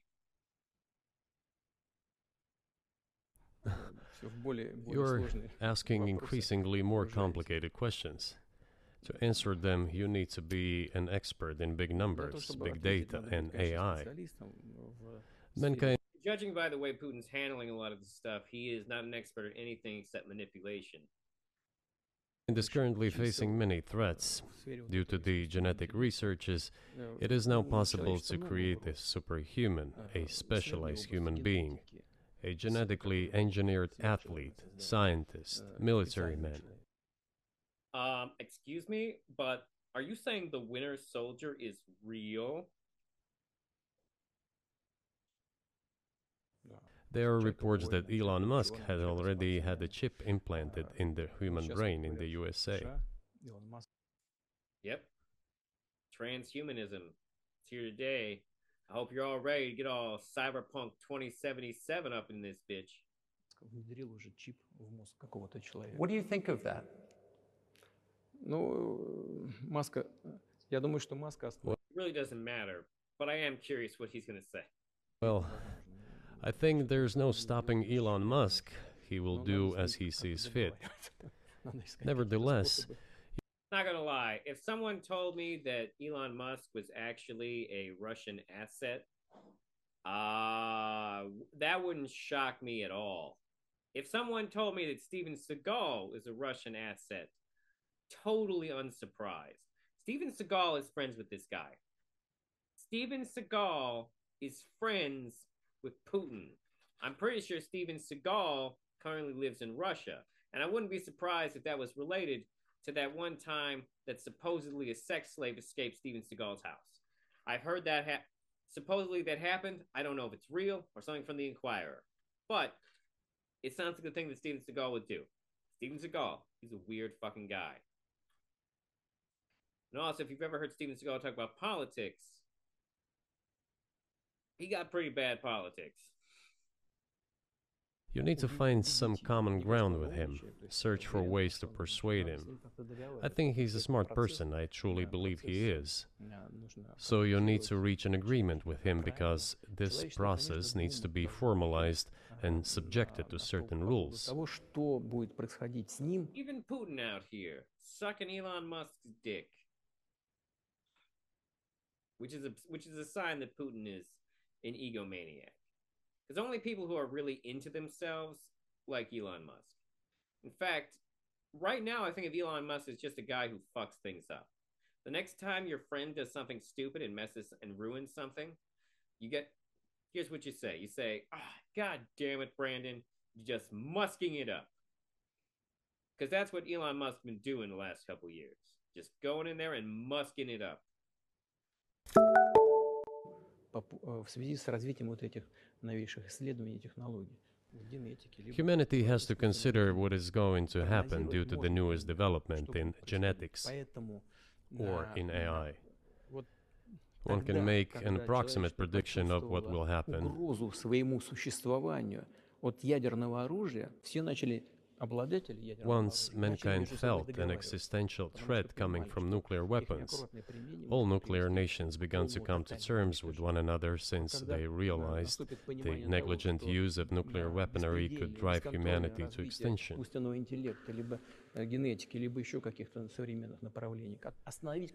It is impossible to stop research in genetics or AI today, just as it was impossible to stop the use of gunpowder back in the day. But as soon as we realize that the threat comes from unbridled and uncontrolled development of AI, or genetics, or any other field, the time will come to reach an international agreement on how to regulate these things. I appreciate all the time you've given us. I just got to ask you one last question, and that's about someone who's very famous in the United States, probably not here. I wonder who it would be. Evan Gershkovich, who's the Wall Street Journal reporter. He's 32, and he's been in prison for almost a year. This is a huge story in the United States, and I just want to ask you directly, without getting into the details of it or your version of what happened, if as a sign of your decency, you would be willing to release him to us and we'll bring him. Oh, okay. Okay, I know who it is. I assume Putin knows about him. Back to the United States.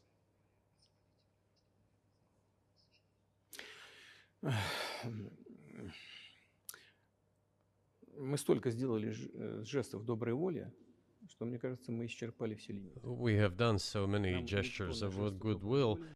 I just want to say, I think that this is very interesting because it's an obvious, ploy on Tucker Carlson's part, because if Tucker Carlson can get Putin to release this guy, Tucker Carlson's gonna look like a fucking hero. That being said, I actually don't think Putin. I don't think Putin will do it, and not just because I haven't heard anything in the media about this guy getting released. Out of decency, that I think we have run out of them. We have never seen anyone reciprocate to us in a similar manner. However, Russia playing the victim. in theory, we can say that we do not rule out that we can do that if our partners take reciprocal steps. Translation: yeah, we can give you that guy back, but not for free. When I talk about the partners, I first of all refer to special services. Special services are in contact with one another. They are talking about the matter in question. There is no taboo to settle this issue. We are willing to solve it. But there are certain terms being discussed via special services channels. I believe an agreement can be reached. So typically, I mean, this stuff has happened. So basically, like, hey man, people are already on this. I'm not giving you an answer. We're gonna get something out of it too. For obviously centuries, one country catches another spy within its borders, it trades it for one of its own intel guys in another country. I think what makes, and it's not my business, but what makes this different is the guy's obviously not a spy, he's a kid. And maybe he was breaking your law in some way, but he's not a super spy, and everybody knows that, and he's being held hostage in exchange, which is true. With respect, it's true, and everyone knows it's true. So maybe... Ooh, this could get spicy. Let's see what Putin says to this. Maybe he's in a different category. Maybe it's not fair to ask for, somebody else in exchange for letting him out. Maybe if I think Tucker's really trying here. Tucker sees that anything he does on this topic is an absolute win for him as a media figure. So, oh boy, let's see how hard he tries. Degrades Russia to do that. Вы знаете, можно как угодно говорить. Russia's not nice, Tucker. Russia's not just going to do it to be nice. You know, you can give different interpretations to what constitutes a spy, but there are certain things. A spy's whatever I say it is, Tucker. You bitch. Things provided by law. If person gets secret information and does that in conspiratorial manner, then this is qualified as espionage. And that is exactly what he was doing. He was receiving classified, confidential information, and he did it covertly. Maybe he did that out of carelessness or his own initiative. Considering the sheer fact this is qualified as espionage, the fact has been proven as he was caught red-handed when he was receiving this information. If it had been some far-fetched excuse, some fabrication, something not proven, it would have been a different story then. But he was caught red-handed when he was secretly getting confidential information. What is it then? But are you suggesting that he was working for the U.S. government or NATO, or he was just a... No, Tucker. Did you not hear what he just said? He literally just said, hey, man, we don't care if he wasn't working for anyone. He was doing an act we categorize as espionage, regardless of the surrounding context. So, Tucker, I mean, it's still a win for him because it looks like he's doing the benevolent thing and trying to rescue this American. It's not gonna play off or get the attention it would get if he succeeded, but like it's still a win for him technically, because he a fake bitch. Reporter who was given material he wasn't supposed to have. Those seem like very different things. Я не знаю, на кого он работал. Но повторяю еще. I don't know who he was working for, but I would like to reiterate that getting classified information in secret is called espionage, and he was working for the US Special Services, some other agencies. Okay, all right. So now he is claiming the guy was working for some U.S. special agencies. So Putin is a shifty, slimy dude. I don't think he was working for Monaco, as Monaco is hardly interested in getting that information. It is up to special services to come to an agreement. Some groundwork has been laid. Interesting that he pointed out Monaco specifically, because that's not a country it's not a country, at least here in America, that we think about a lot. So that's interesting that was specifically the country he was like, I'm going to rule out Monaco. Does Russia think more about Monaco than us? Maybe. There are people who, in our view, are not connected with special services. Let me tell you a story about a person serving a sentence in Wait, is the reporter connected to Monaco somehow? I thought he said he was from New York. an allied country of the US. That person, due to patriotic sentiments, eliminated a bandit in one of the European capitals. During the events in the Caucasus, do you know what he was doing? I don't want to say that, but I will do it anyway. He was laying our soldiers, taken prisoner, on the road and then drove his car over their heads. What kind of person is that? Can he even be called human? Wait, who the hell are we talking about? But there was a patriot who eliminated him in one of the European capitals. Whether he did it of his own volition or not, that is a different question. Yeah, but Evan Gershkovich didn't do that. I mean, that's a completely different. I mean, this is a 32-year-old. Yeah, no, those are not really comparable at all, bro. By your own definition, this guy just received secret information. He committed something different. He's not just a journalist. I reiterate, he's a journalist who was secretly getting confidential information. Yes, it is different, but it has to be noted that that's a thing that journalists do a lot. So it makes sense that a state that is authoritarian as his would define that as a form of espionage and not a freedom of the press type thing. still, I'm talking about other people who are essentially controlled by the US authorities, wherever. And we're back to this again. Don't get me wrong, America spreads influence both legally and in ways that I don't know how legal they are. But I would need evidence that we specifically outright control a country that is not ours.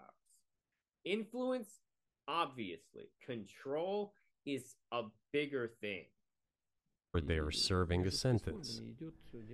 There is an ongoing dialogue between the special services. This has to be resolved in a calm, responsible, and professional manner. They are keeping in touch, so let them do their work.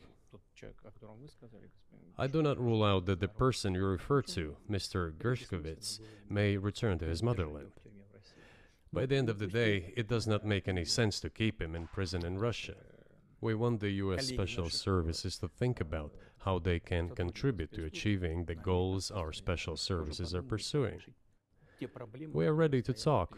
Moreover, the talks are underway. And there... Hey, man, we want you to have the guy back. We want to give him back to you, just not for free. There have been many successful examples of these talks crowned with success. Probably this is going to be crowned with success as well. But we have to come to an agreement. I hope you let him out. Mr. President, thank you. I also want him to return to his homeland at last.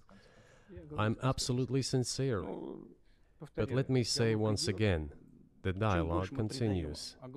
The more public we render things of this nature, the more difficult it becomes to resolve them. Everything has to be done in calm manner. I wonder if that's true режиме. with the war, though. Also, I mean, I guess I want to ask one more question, which is, and maybe you don't want to say so for strategic reasons, but are you worried that what's happening in Ukraine could lead to something much larger and much more horrible? And how motivated are you just to call the U.S. government and say, let's come to terms? I don't know if Putin will respond honestly to this question for two reasons. One, he wants to be a strongman leader. And what Tucker Carlson has basically implied is there a point at which you will give and be the one to call the United States about ending this? Now, Putin might strategically think of a way to make his answer make him seem like the reasonable person in this conversation, which he's relatively good at doing without making himself look like a bitch. Although, I will point out that this is a man who tranquilizes tigers so he can shoot them and pretend like he hunted tigers. So let's see if he answers.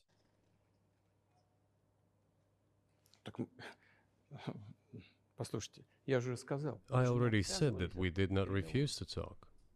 We're willing to negotiate. We did not refuse to talk. We are willing to negotiate. You have basically, you come to us, bitch. It is the Western side, and Ukraine is obviously a satellite state of the US. It is evident. I need evidence. We do not have evidence.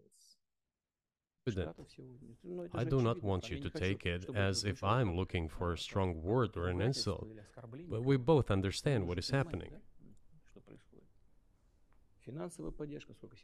The financial support, 72 billion US dollars, was provided. Germany ranks $72 billion worth of aid. That includes the munitions themselves, as well as like food, as well as what other I don't actually know the other types of non-munition supplies we're sending them, but I know we're sending non-munition type supplies to them.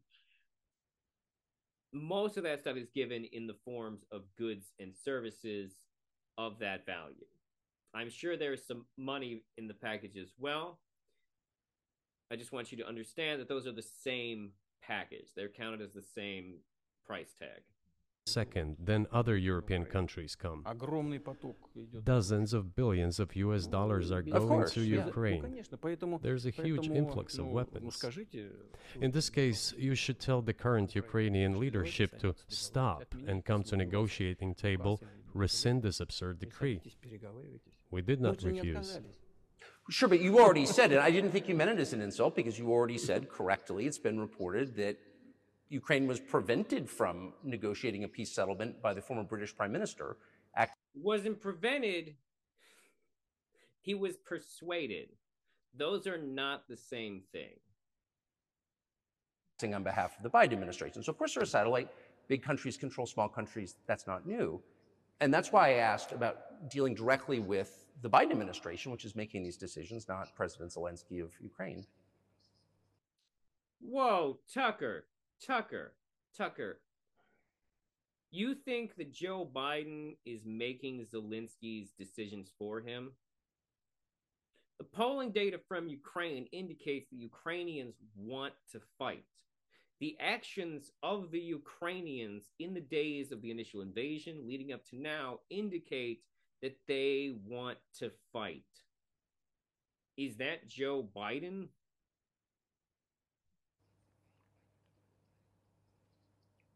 Ну, если администрация Зеленского на Украине отказалась от переговоров, я исхожу Well, из того, что они if the Zelensky administration in Ukraine refused to negotiate, пусть теперь I assume they did it under the instruction from неправильные Washington. решения, пусть If откажутся. Why would you assume that? Why do they have no autonomy? Why is it that Ukraine can't be the ones who don't want to negotiate? I'm not saying they don't. I'm not saying they shouldn't. I'm saying, how is he coming to that conclusion? He's coming to that conclusion because it's the one that's convenient for him and the message he's trying to put out. Washington believes it to be the wrong decision, let it abandon it. Let it find a delicate excuse so that no one is insulted. Let it come up with a way out. It was not us who made this decision, it was them. So let them go back on it. That is it. Putin is trying to make it. Putin, honestly, what is this? What is this really? This is Putin trying to undermine America's support of Ukraine. That's what he wants. He wants American slack-jawed idiots in America to see this, think he's a cool guy, and be like, yeah, we should back out of supporting Ukraine. That's what this is. This is Tucker Carlson platforming this piece of shit. Like literally platforming him.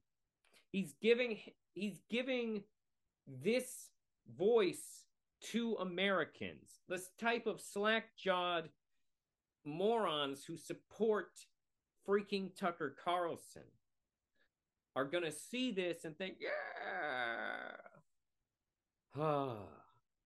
So this is bad. It's a bad thing that Tucker has done here. This interview is full of distortions. However, they made the wrong decision, and now we have to look for a way out of the situation to correct their mistakes. They did it, so let them correct it themselves. We support this. So I just want to make sure I'm not misunderstanding what you're saying. I don't think that I am. I think you're saying you want a negotiated settlement to what's happening in Ukraine. Now I am convinced the voice we're hearing from Putin was recorded outside of this event. Because damn that echo. Right. And we made it. We prepared a huge document in Istanbul that was initialed by the head of the Ukrainian delegation. He affixed his signature to some of the provisions, not to all of it. He put his signature and then he himself said, we were ready to sign it and the war would have been over long ago, 18 months ago. However, Prime Minister Johnson came, talked us out of it, and we missed that chance. Well, you missed it, you made a mistake. Let them get back to that, that is all. Why do we have to bother ourselves and correct somebody else? Why does it matter to America that Boris Johnson did this? It has no effect on us, nor our support, nor non-support. Not saying Boris Johnson should have done that. I'm just saying we're Americans. We're not Boris Johnson. Else's mistakes. I know one can say it is our mistake. It was us who intensified the situation and decided to put an end to the war that started in 2014 in Donbass, as I have already said, by means of weapons. Let me get back to furthering history. I already told you this. We were just discussing it. Let us go back to 1991, when we were promised that NATO would not expand, to 2008, when the doors to NATO opened to the declaration of state sovereignty of Ukraine, declaring Ukraine a neutral state. Let us go back to the fact that NATO and US military bases started to appear on the territory of Ukraine, creating threats to us. Let us go back to coup d'etat in Ukraine in 2014.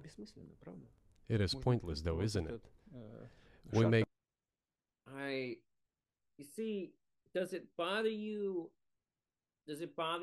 people who are against supporting Ukraine that all of your talking points line up with the Russian state? Like, there are reasons. It's fair to question your own country. It is fair to question the state. But if all your talking points sound like the guy who's just literally on the opposite side, and that guy is the state of that, like, what makes you think that Russia's state is not as corrupt as America's state? What makes you think they're more honest? Every anti-Ukraine talking point are the exact same ones that he is saying. They go back and forth endlessly, but they stop negotiations. Ошибка? Is it a mistake? Исправьте. Yes. Correct it. We are ready. What else is needed? Do you think it's too humiliating at this point for NATO to accept Russian control of what was 2 years ago Ukrainian territory? Who cares? Why should Russia get part of Ukraine's land? And why should they be able to take it via force, which is what this is? Я же сказал. I said let them think how to do it with dignity. There are options if there is a will. Варианты есть. Но если желание. Up until now, there has been the uproar and screaming about inflicting a strategic defeat on Russia on the battlefield. Стратегического поражения России, поражения. Now they are apparently coming to realize that it is difficult to achieve, if possible at all. In my opinion, it is impossible by definition. It is never going to happen. That is not how definitions work, Putin. It seems to me that now those who are in power in the West have come to realize this as well. Это осознание пришло. Подумайте теперь. If so, if the realization has set in, they have to think what to do next. Больше того, What makes him think that? I'd like him to support that argument. We are ready for this dialogue. Would you be willing to say, congratulations, NATO, you won, and just keep the situation where it is now? ну, вы знаете, это предмет переговоров. You know, it is a subject matter for the negotiations. No one is willing to. Basically, are you willing to be the one who ends this war? Are you willing to be the one that concedes and just ceases violent conflict? To conduct, or to put it more accurately, Точнее сказать, хотят. they are willing but do not know how to do it. Я не только вижу, I know they want но я to. знаю, что It is not just I see it, but I know they do want it. But they're struggling to understand How? How do you know it? how to do it. They have driven the situation to the point where we are at. It is not us who have done that. It is our partners, opponents who have done that. Well, now let them think how to reverse the situation. We're not against it. It would be funny if it were not so sad. Да, было бы смешно, если бы не было так грустно. This endless mobilization in Ukraine, the hysteria, the domestic problems, sooner or later it will result in agreement. Истерика, там, внутренние проблемы. You know, this probably sounds strange given the current situation, Все равно мы договоримся. И but the relations between the two peoples will be может, даже rebuilt странно в anyway. сегодняшней ситуации прозвучит. It will take a lot of time, but they will heal. Между народами восстановится. Потребуется много времени. I'll give you very unusual It takes a long time, man.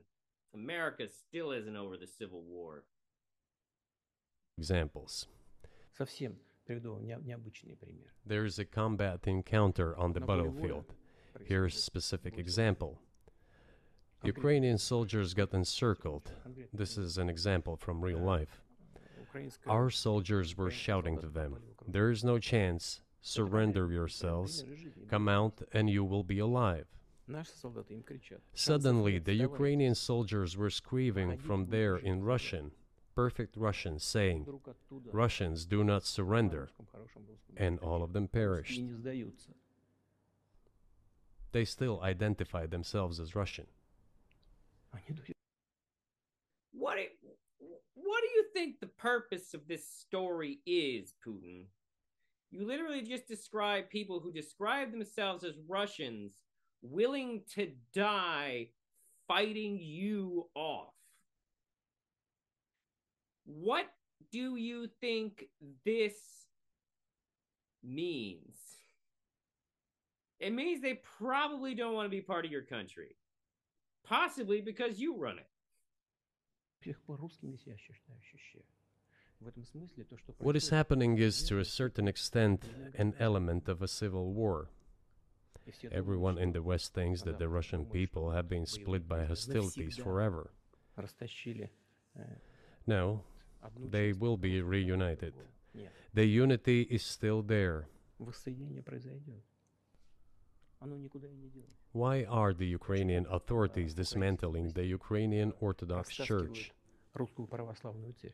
Because it brings together not only the territory, it brings together our souls. No one will be able to separate the soul.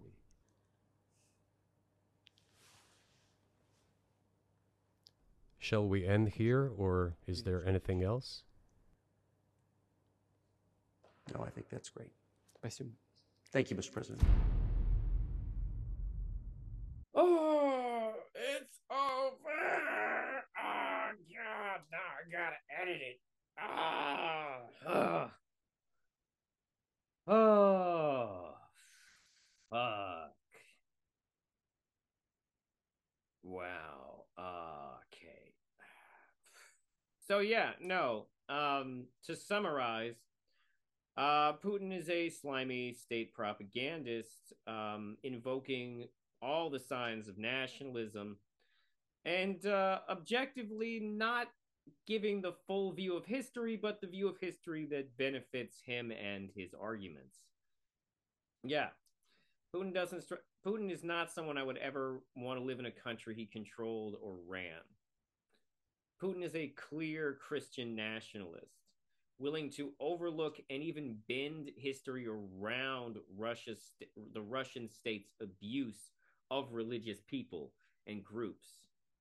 So, yeah. Tucker Carlson, slimy Weasley dude. I did not appreciate the way that he would. There were several moments where it really felt like he admired or was possibly even sucking up to Putin. There were a few moments where he actually did ask journalistic questions and questions that I would have asked Putin if I were in the room with him. I was surprised that he did not go into the culture wars concept. He kept it focused on Ukraine, which, on the one hand, kind of relieved he didn't go into the culture war thing. Although, in fairness, more my lane type of thing for me to debunk or break apart or analyze. So I would have personally benefited from that, but like also it's exasperating. This is apparently, by the way, episode 73 of his show on X. I mean, Twitter. Formerly X, the site formerly known as Twitter. Honestly, the Christian nationalist stuff is very alarming. Putin was about what I would have expected. I was hoping that I had heard rumors that there was a more confrontative part between them. Although I didn't see that in this interview so much. Although there were a few moments where it seemed like Putin didn't entirely take Tucker Carlson seriously. But I think Putin understands that this is a good way for him to reach the American audience, so that he can feed Americans the Russian state talking points.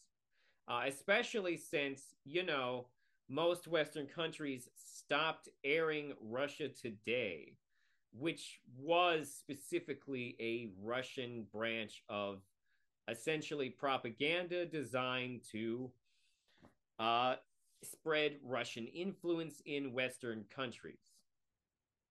From the sound of it, for Putin, the Cold War never really ended.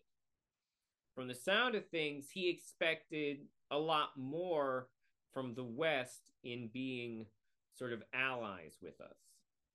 I don't know if his expectations were realistic, and I don't know necessarily how much of what he's saying is based more on what's convenient for his narrative. Because Putin is spinning a narrative, and you have to understand that when thinking about the stuff that he is saying. He is not giving the full side he's not giving the full Ukrainian side of this story. He is deliberately leaving out key points from history, such as why and how the Polish were persecuting the Ukrainians. Specifically, the things the Ukrainians wanted from the Poles was to be recognized as Ukrainians. And once again, the couple times he alluded to the mistakes of Lenin separating these autonomous states, that's really what he's upset about. That's really what he's talking about, which is, how do I rebuild the Russian Empire? And one gets the impression that he will actually be more authoritarian if given the chance than Lenin. I don't know if he's bad as Stalin, but I also wouldn't be surprised. All right, if you are hearing this part of the podcast right now, then I applaud you. Whoo! Hats off. I appreciate your loyalty. You are the bomb. In a positive way, not in the way that maybe my use of the word bomb was insensitive in context, considering, the bombings that Putin does on Ukraine. Anyways, thank you so much for tuning in. Please follow on Spotify and like and subscribe on YouTube, where you can also leave comments about how much you disagree with me, or maybe about anything interesting that the translators left out of this Russian comment. If you know any Russian, please don't just pretend to know Russian. If you want to if you want to contact the show, you can email me at rubenuncut@gmail.com. All right, once again, thank you so much for tuning in and sticking with it. Have a wonderful whatever, whenever, wherever you are.